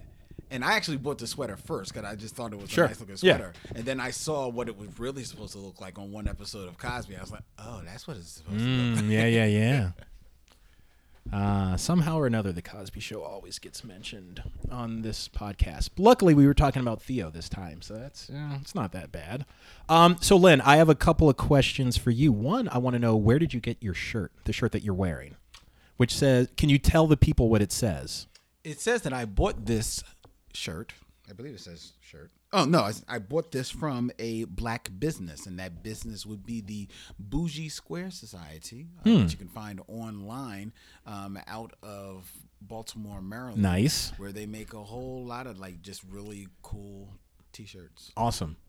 Yeah, I'm always looking for more black stores that make clothes. Now, and I can find out if I go on their website. Do they have any just like button-up shirts? No, it's primarily like T-shirts, okay, sweatshirts, and stuff like that. And do most of the T-shirts and sweatshirts have slogans, or is it like half and half? I'm trying to find just like, if I could find a store that's like H&M except owned by black people, just because for me, I'm not a big like slogan on a T-shirt guy. Like I used to be when I was in my 20s. Like I always loved to have like my band shirt or like, I'm crazy, whatever. But I'm like, nah, I just like button-up shirts. But like, I feel like literally, and I don't think that there's anything wrong with this because people love this stuff. I'm just not one of those people who like, I personally don't need shirts that say like #melanin or like, Stokely Carmichael is my uncle. I'm like, that's cool. Yeah. Although if someone made a shirt that said Stokely Carmichael is my uncle, I would like maybe buy that. So that's amazing. So that's cool. I don't know of any like first of all, to get a black H&M type store means that you're going to have a store which caters to a number of different designers, black designers. So that's hard to come by as it is. You know what I mean? You've got to probably just find like a good designer. If you go down on, and don't go on Manayunk, but if you go on South Street, or maybe even some parts of like Baltimore Avenue in West Philly, you might be able to find like some designer that's got like a nice little shop. So you can get like a nice little button up. But I can't think of any offhand. I'm sorry to say. Yeah. No, I mean, I think it's kind of. Where's Carl Kanai when you need him? Or Fubu. Yeah.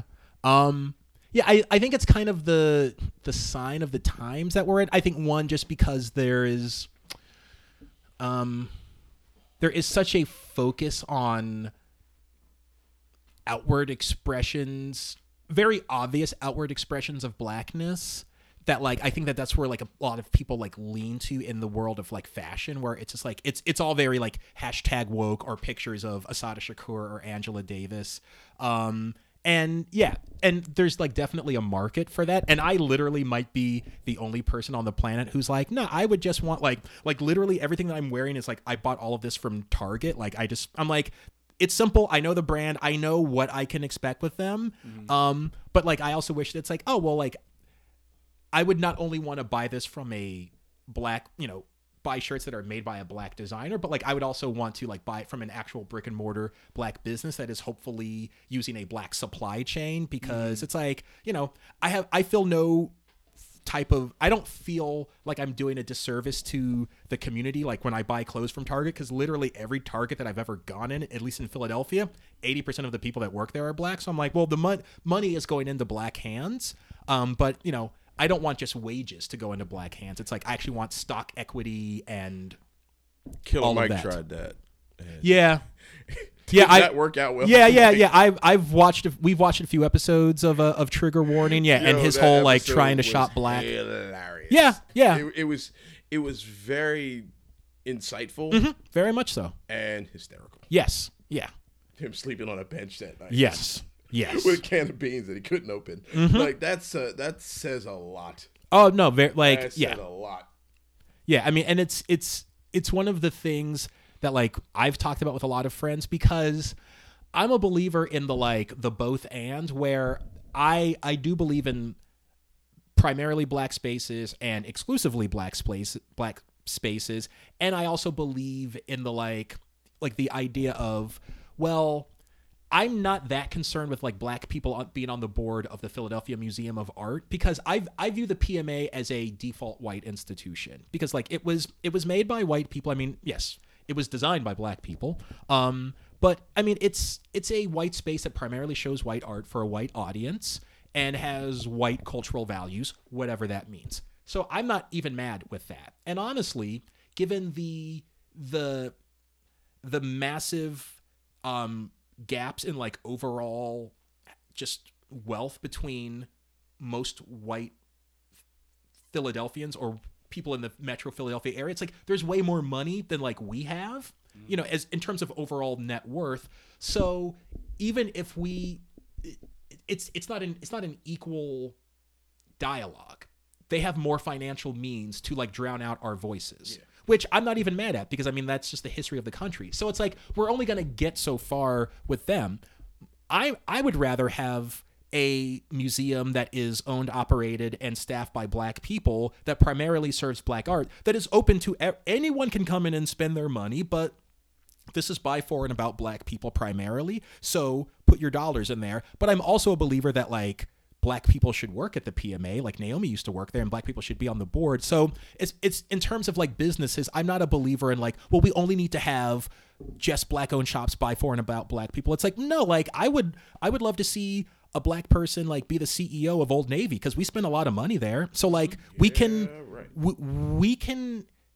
have it all, and like we actually have the demographics and we also have enough of a knowledge of like what, to be honest about it, white shopping trends that we can cater to that in a way where we're not selling out our souls or not clowning black people in the process of it. And that type of thing I actually think does more to have white people respect us. Like asking people to please respect me doesn't fucking do it. And it makes you look fucking weak. And I think people are sort of like, why the fuck should I respect you? As opposed to, just doing it and be like, my shit is so good. You want to be want it anyway. You know you want it anyways. And now we get to dictate the terms of like of you having it. Of you having it. That they respect, especially in America. Yeah. I think that is more and more becoming the narrative in these days and times. It's certainly, you know, the shift is. I think the shift is being felt. Yeah. You know, the lean is there towards that, and I think with that there is pushback not only from, you know, the society being leaned into, being a white society, but there also is a little bit of pushback from the society doing the leaning, black people. You know, you have people that are coming at someone like Jay-Z because he's now sitting at the table with the NFL, and they're like, dude, like, you know, well, if you're going to sit there, maybe you should take care of this, that, and the third. Never mind, or not paying attention to what he has done to get himself in a position where they have invited him to that table. And he's been invited to that table while being unapologetically himself. Yes. Never gave it. One of the most marvelous individuals in the world to me is Snoop Dogg. Snoop Dogg has never apologized a day in his Nope. life for the life that he has Nope. lived, and he has lived an incredible life from youth to where he is now, and it has never stopped him from moving forward in his career, so much so that he is one of the few rappers ever who truly transcends decades. Absolutely.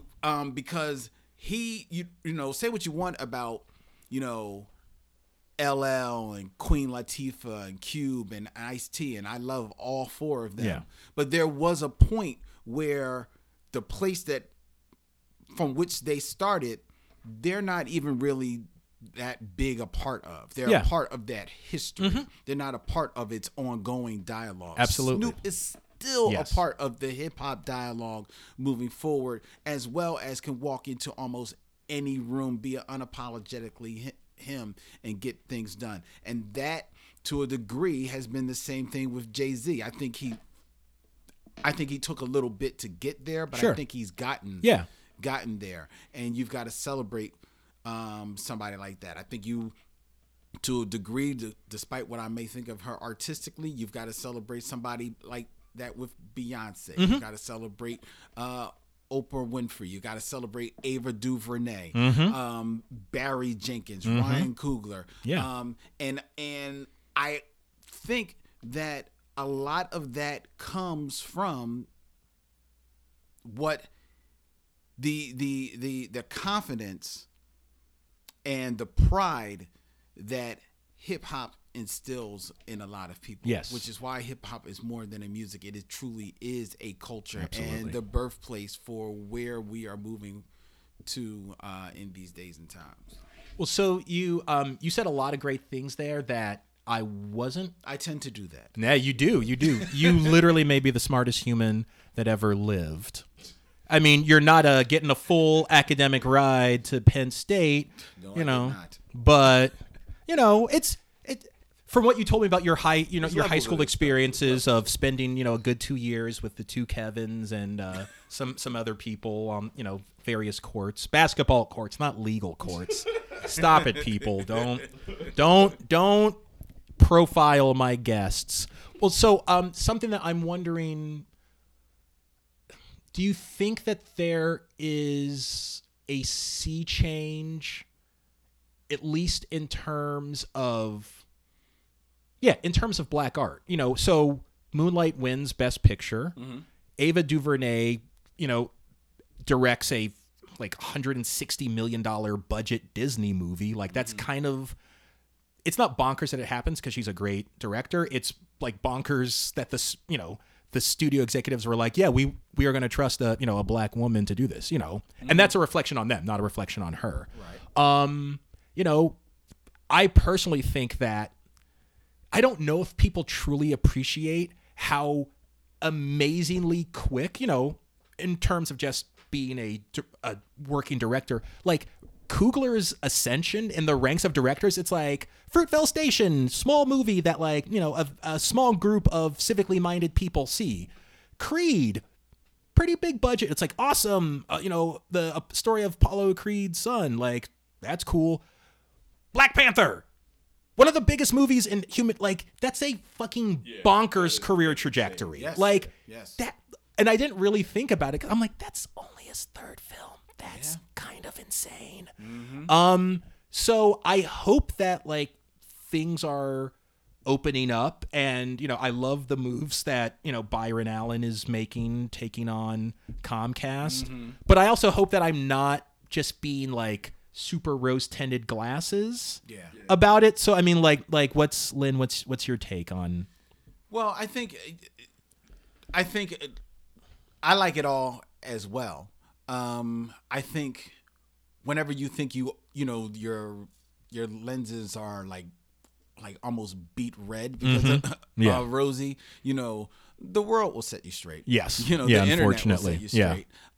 So I don't worry about that. Yeah. But I think the rosier the glasses, then when all of that other stuff comes, it's that much harder to take away the shine. Yeah. You know what I mean? Now you can as far as the internet goes, like Twitter, and everybody talks about people on Twitter, they're all it's nothing but hate there and all that type of stuff.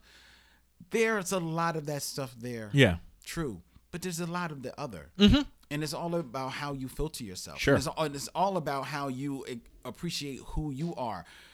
Whatever my mantra is like, no matter what anybody is saying or doing, you know, it can only affect me if I let it.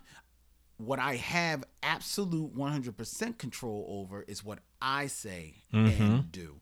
So whatever you're saying, if I choose not to if I don't agree with it, and I don't agree with it, I'll only respond to it if I feel like I'm going to get maybe an intelligent discourse from you.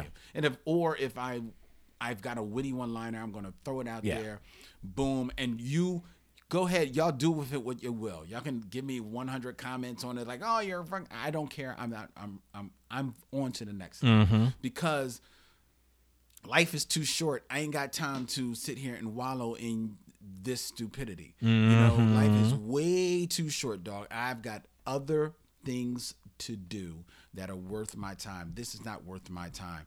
So I don't sweat that. I don't think it's being super, you know, optimistic or positive. I think it's just choosing to walk that path and not having to wallow in the rest. And if anybody doesn't want to walk it with me, all right, God bless. Yeah, most definitely. So I feel like we maybe have like 10 or 15 minutes more. So I would love, Lynn, if you could tell us more about your work as a visual artist, because this is something like, you know, I didn't really know about you. So yeah, I mean, you know, like I said, I used to draw, and I've led a life. Let's put it that way. Okay. You know, I've done art. I've how much of this life is if we learn about it, we'll be like, oh, that's nice, and how much of it is like, oh, he did that, you know? And if I Google you, am I gonna learn that, like, I don't know, you were a member of the Warren Commission, or you know? No. I put out a children's book years ago. Whoa! Like, why is this the first that I'm hearing about this? I mean, not that we talk that often, but like, if I had put out a children's, I would be one of those dudes who would like find a way to work that into every conversation that I've had. I would probably not have any friends anymore, because like, that's such a like insufferable thing to do. It's like something that Brian on Family Guy would do, but that's cool. Well, thank you. I put out a children's book years ago. It was in another time of my life. I was a little bit more Christian minded at the time. Okay. So, which is the reason why I didn't do another book, because Gotcha. I wasn't there, and I didn't feel like it was, you know, fair to try and do that. Sure. But it got good results and stuff. You know, I've written some scripts, directed a short story. I acted for a time. I used to be a rapper. You know, everybody's got their rap phase, I feel. Yeah, I had a group in 5th grade, me and my best friend Bill Sloyer. We wrote one song called 5-Star Rapper. It was originally going to be called 4-Star Rapper, and one of my brothers said, change it to 5 stars. It sounds better. Yeah, that's funny. And then the way that we did the scratching was we would turn on our radio and just take the signal dial and go back and forth between stations, so it makes that like blip sound. Yeah, and we were able to record it on, you know, like your Casio tape player or whatever. Like so that was my foray into the world of rap. But my rap was a little bit more serious than that. I actually did go into a studio and was working with a couple of cats. I was at it for a few years, and it was fun. I got to do some shows and stages and all that type of stuff. But now, primarily outside of the Tribbles and my other podcast, which I do, which is about black movies, my visual art is really just I draw a fairly daily comic strip on a whiteboard in my in my bedroom called Batman's Whiteboard. You can find it on Instagram, and it's just a stupid little Batman making stupid pop culture jokes. Awesome. Hysterical. It's crazy. It's crazy. It's fun. It's something fun I do. So is it like Batman going to like the screening of Deadpool 2 or something? It's Batman commenting on crazy stuff. Like, I think the story that I have to finish, I actually been busy. I had Batman and the Punisher from Marvel, and the Punisher is hunting mice because he wants to shoot Mickey Mouse. It's really weird. I love it. It's bugged. I had fun with it. I actually did a comic strip a couple of years ago that I have made a promise to myself in 2020 that I'm going to return to. Yes, bring back is called Heaven Sent, Hmm. and it's about the illegitimate daughter of the Lord and Lilith, the fallen angel. Lilith raised her in hell until she got to a teenage, and then she became too much for hell, so she sent her to heaven to live with her father, the Lord. Whoa. I did it in like a couple of years ago. It was bonkers. It was a lot of fun. She, like, her her mentor in heaven was Whitney Houston. It's really insane. It was bugged. My mother is getting very upset by everything that A you're lot of saying. people got upset with me. Yeah, but luckily, it. I don't think she'll listen to this this interview because I sent my parents. So when you interviewed us at Amalgam, I was like super excited. I'm like, and like I had recorded an episode of the podcast like a couple days after that, so I sent it to my whole family. I'm like, oh hey, like here's the newest episode of the podcast, and like me and Naomi got interviewed by like these really cool people that like I've kind of known for a bit, and usually like everyone in my family is like, oh, like that's great, wonderful, and it was just like radio silence. So I'm just like,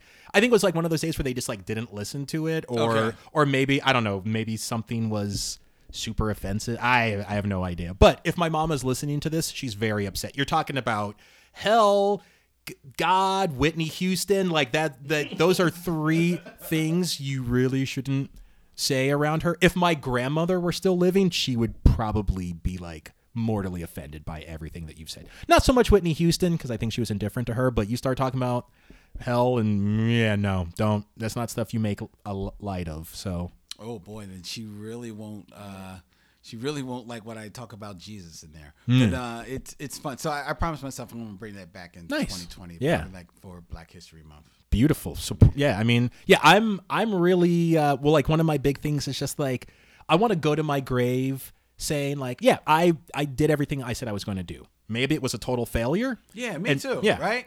And maybe it happened regrets. 30 years after I said I was going to do it, but yeah, no regrets. So I love it. Yeah, that's exactly how I live my life. Like I wake up every day and I tell myself, even if I think like, oh man, yeah, what I'm going to do today. But you know what? I wrote a book. Mm-hmm. I was a rapper. I was on stage. On stage. I've acted in plays. I've acted in movies. I've got a radio show. Yeah. I sat down with Nichelle Nichols. I've done things. I'm pretty good. Mm-hmm. There's more to do. Yeah. So because I make this show all about me, I say I'm bringing in guests to hear about them, but then I find a way to bring it back to myself. It's your show. Yeah, it is my show. I've worked hard-ish on this, sort of, not really. So this is me trying to like plan for my future. So you're talking about, so you have a podcast where it's about Black cinema. Is that correct? Yes. It's called the Michaud Mission, 2 Men, 1 Podcast, every Black film ever made. No, oh yeah, I feel like I've heard you talk about this before, and then I'm assuming the name is inspired by Oscar Michaud, like exactly, or one of the earliest Black filmmakers ever. One of the earliest, if not the earliest, the godfather of Black cinema. So I have no idea if you can actually do this, but I'm gonna put this out into the ether. So I've written a couple of film scripts, which I don't know if they're good, but I want to get them made at some point. But I have all these ideas, and I think I might need a so I either need a writing partner, or I might just need to like just give my ideas to people and then have an actual good writer do them, because I don't know if I can actually write stuff. But I have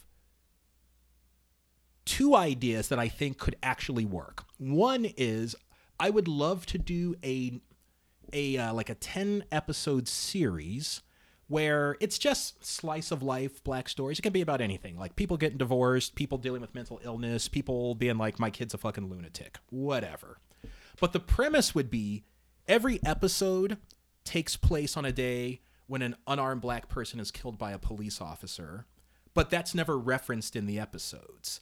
Because what I want to do is, one is to show that, like, to a certain degree, at least in my life, this shit is so fucking common. It's just like, my life doesn't stop happening because you can name any person, like, is being murdered. And I want that to sort of be like a perverse comment on our society. And I welcome whatever feelings people have about it. Like, that's fucked up that he's not addressing this, or like, the system is so fucked up that, like, who has time to address all this stuff?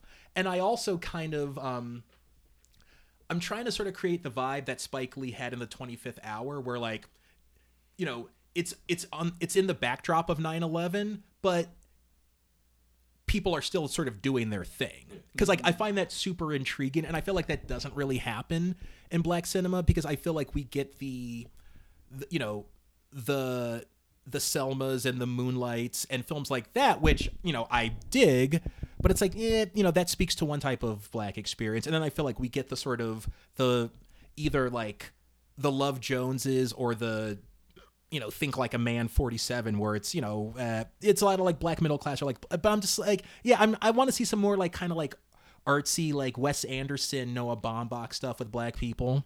So I'm just saying that just to say that, like, you know, I'm just trying to put that out there in the world. If you ever meet someone who's like, oh, I'm great at writing scripts and I want to partner with a neurotic black nerd who has all these ideas to make black versions of, you know, Noah Baumbach movies, have them get in contact with me. So that's the first thing. Okay. The other thing is, I want to test this idea with you guys, because I think there's something to this. So I'm super intrigued if there was a kind of like Afrocentric film that had a vibe sort of like The Winter Soldier or 3 Days of the Condor. So like I'm super intrigued by like this idea where there's a movie where it's like Henry Louis Gates and Gucci Mane are plants by the CIA intended to undermine black people. Because at least for me, have you ever had those feelings where like when there are like certain black people that like permeate the public consciousness, and like everyone is just like, this is the person, like what they're saying is the fucking truth, and like if more black people were like into this, we would be in a better position. And you're sort of like, I think this dude is actually crazy, or like I think this person is actually like poisonous, like, you know. And I don't know if like that's what they're intending to do. So I'm very intrigued by this Winter Soldier idea, where it's like you don't know what to believe, and the people that are chasing you also might be the people who are like really trying to save you, but have it be like so about the black American experience. So are you saying that Michael Eric Dyson is the Manchurian Candidate? Is that what you're trying to say? Because that's how it feels. That's the first thing that popped into my head. What I will say is that I have listened to a lot of things that Michael Eric Dyson says. I've listened to a lot of things that Cornel West says. I feel weird when people who work for Ivy League institutions are like railing against. So Michael Eric Dyson, I don't know about him. Cornel West said a lot of things about Barack Obama where I'm like, those things aren't necessarily untrue, but it's kind of hard for me to believe from a guy who works for Princeton and Harvard and like works for all of these elite default white institutions that's getting his money from like default white institutions. And I feel like is sort of skimming in the water of like, well, you know, the brothers on the street are, it's like, Cornell, I'm more connected to them than you are, which is fine. But like, where is this coming from? And like, yeah. So I don't know if I feel like I'm answering your question without answering your question. This is an interesting point. I'd watch that. Whatever it's going to be, I'm watching it. Will you help me write it? Well, no. And here's why. Because you're a musician primarily? No, because I can't write. I know I can't write movies. Okay. Because I have a movie idea that's stuck in my head too that I could never write. And I'm trying to find somebody to help me with this as well. So you've got your homework, Lynn. You have to find a screenwriter partner for Randy and one for me. And then when you're done with that, you can do your podcast after that. Okay. But, we all have a purpose on this planet, and your purpose is for you to go out of your way to make my life easier, even though we talk like every 4 years.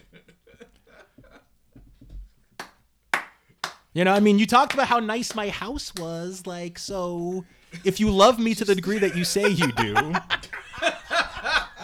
will you jumpstart my non-existent screenwriting career?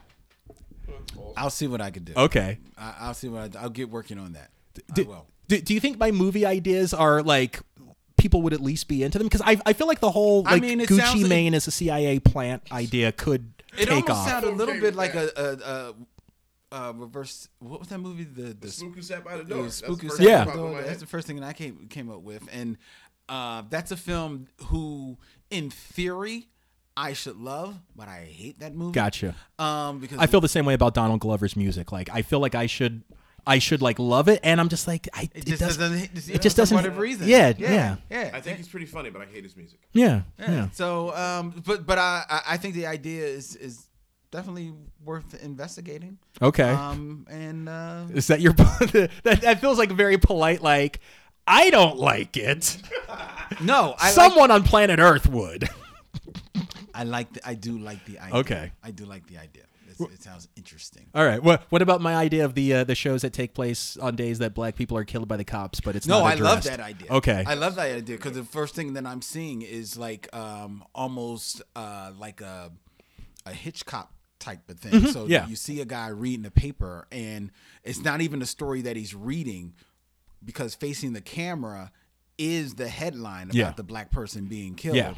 And then he folds up the newspaper, and then whatever the true story is unfolds. And then that just being, the conceit of every episode that, like you just hear off in the distance, the radio the next day, or you catch in the background, like the Chiron on the television talking about this black person being killed. It's just being such a matter of fact type of thing. The second thing that hit my head was, it becomes so much of, this is just another black man, that one episode is literally two people talking about whatever the story is of the episode while they're in the store, and on the television is a black sitcom where the joke is another black person being killed.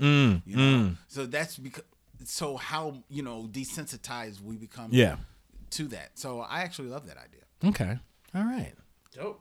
I appreciate that. Well, I want to thank you, gentlemen, for being here. It's been a very fun, enlivening conversation. I've thoroughly enjoyed it. Thank you for inviting us. Absolutely. I'm a little disappointed because I came here with a decidedly 10 o'clock shadow, thinking that we're going to the punk rock barbershop. I can get trimmed up here. Apparently, that is not where we were going. So I still have to find doing our research. Yes.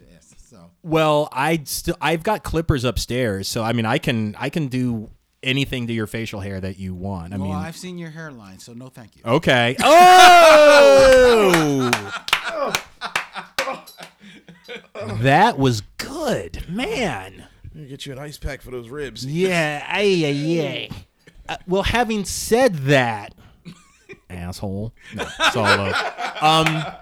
all what are the different ways that people can find you guys on the various social medias and websites, and mention all the stuff? So Black Tribbles, Gangsta Grass, any like personal Instagrams that you promote your stuff through? If you put Gangsta Grass into the internet, you'll find Gangsta Grass. And Our Son, the Voice of Reason, that's the rhyme, Nom de Plume. So I'm out there. The album Boom Bap Therapy is about to drop. Actually, just released a new single called I Am, which is on Our Son, the Voice of Reason at bandcamp.com. A bunch of the old stuff is on there. The album will be there. You can get yourself a t-shirt with my logo on it, designed by my good friend Len here. It's all kinds of stuff. Check it out. Thank you. And if you Google Black Tribbles, you'll find the Black Tribbles. We're available wherever podcasts can be found. We also have a YouTube. Black Tribbles are on YouTube, where our TV show Tribbles After Dark gets into the edgier side of geek. Third Ooh, season okay. will be All right. coming in 2020. Gets a little PG-13 on there. It gets insane. It's about to get more insane looking at the shows that Eric has lined up for season 3. Okay, I'm very intrigued now. So check us out. Holla at it, Triple. Holla, holla, holla, holla, holla, holla, holla. Thank you. Well, Lynn, Randy, thank you very much for being here. Thank you for having us, Mike. My pleasure. My pleasure. That wraps up this installment of the Punk Rock Barbershop, coming to you from Philadelphia, Pennsylvania, also known as Marion Anderson City. And as always, punk rockers, I hope you find your story and I hope you find your truth.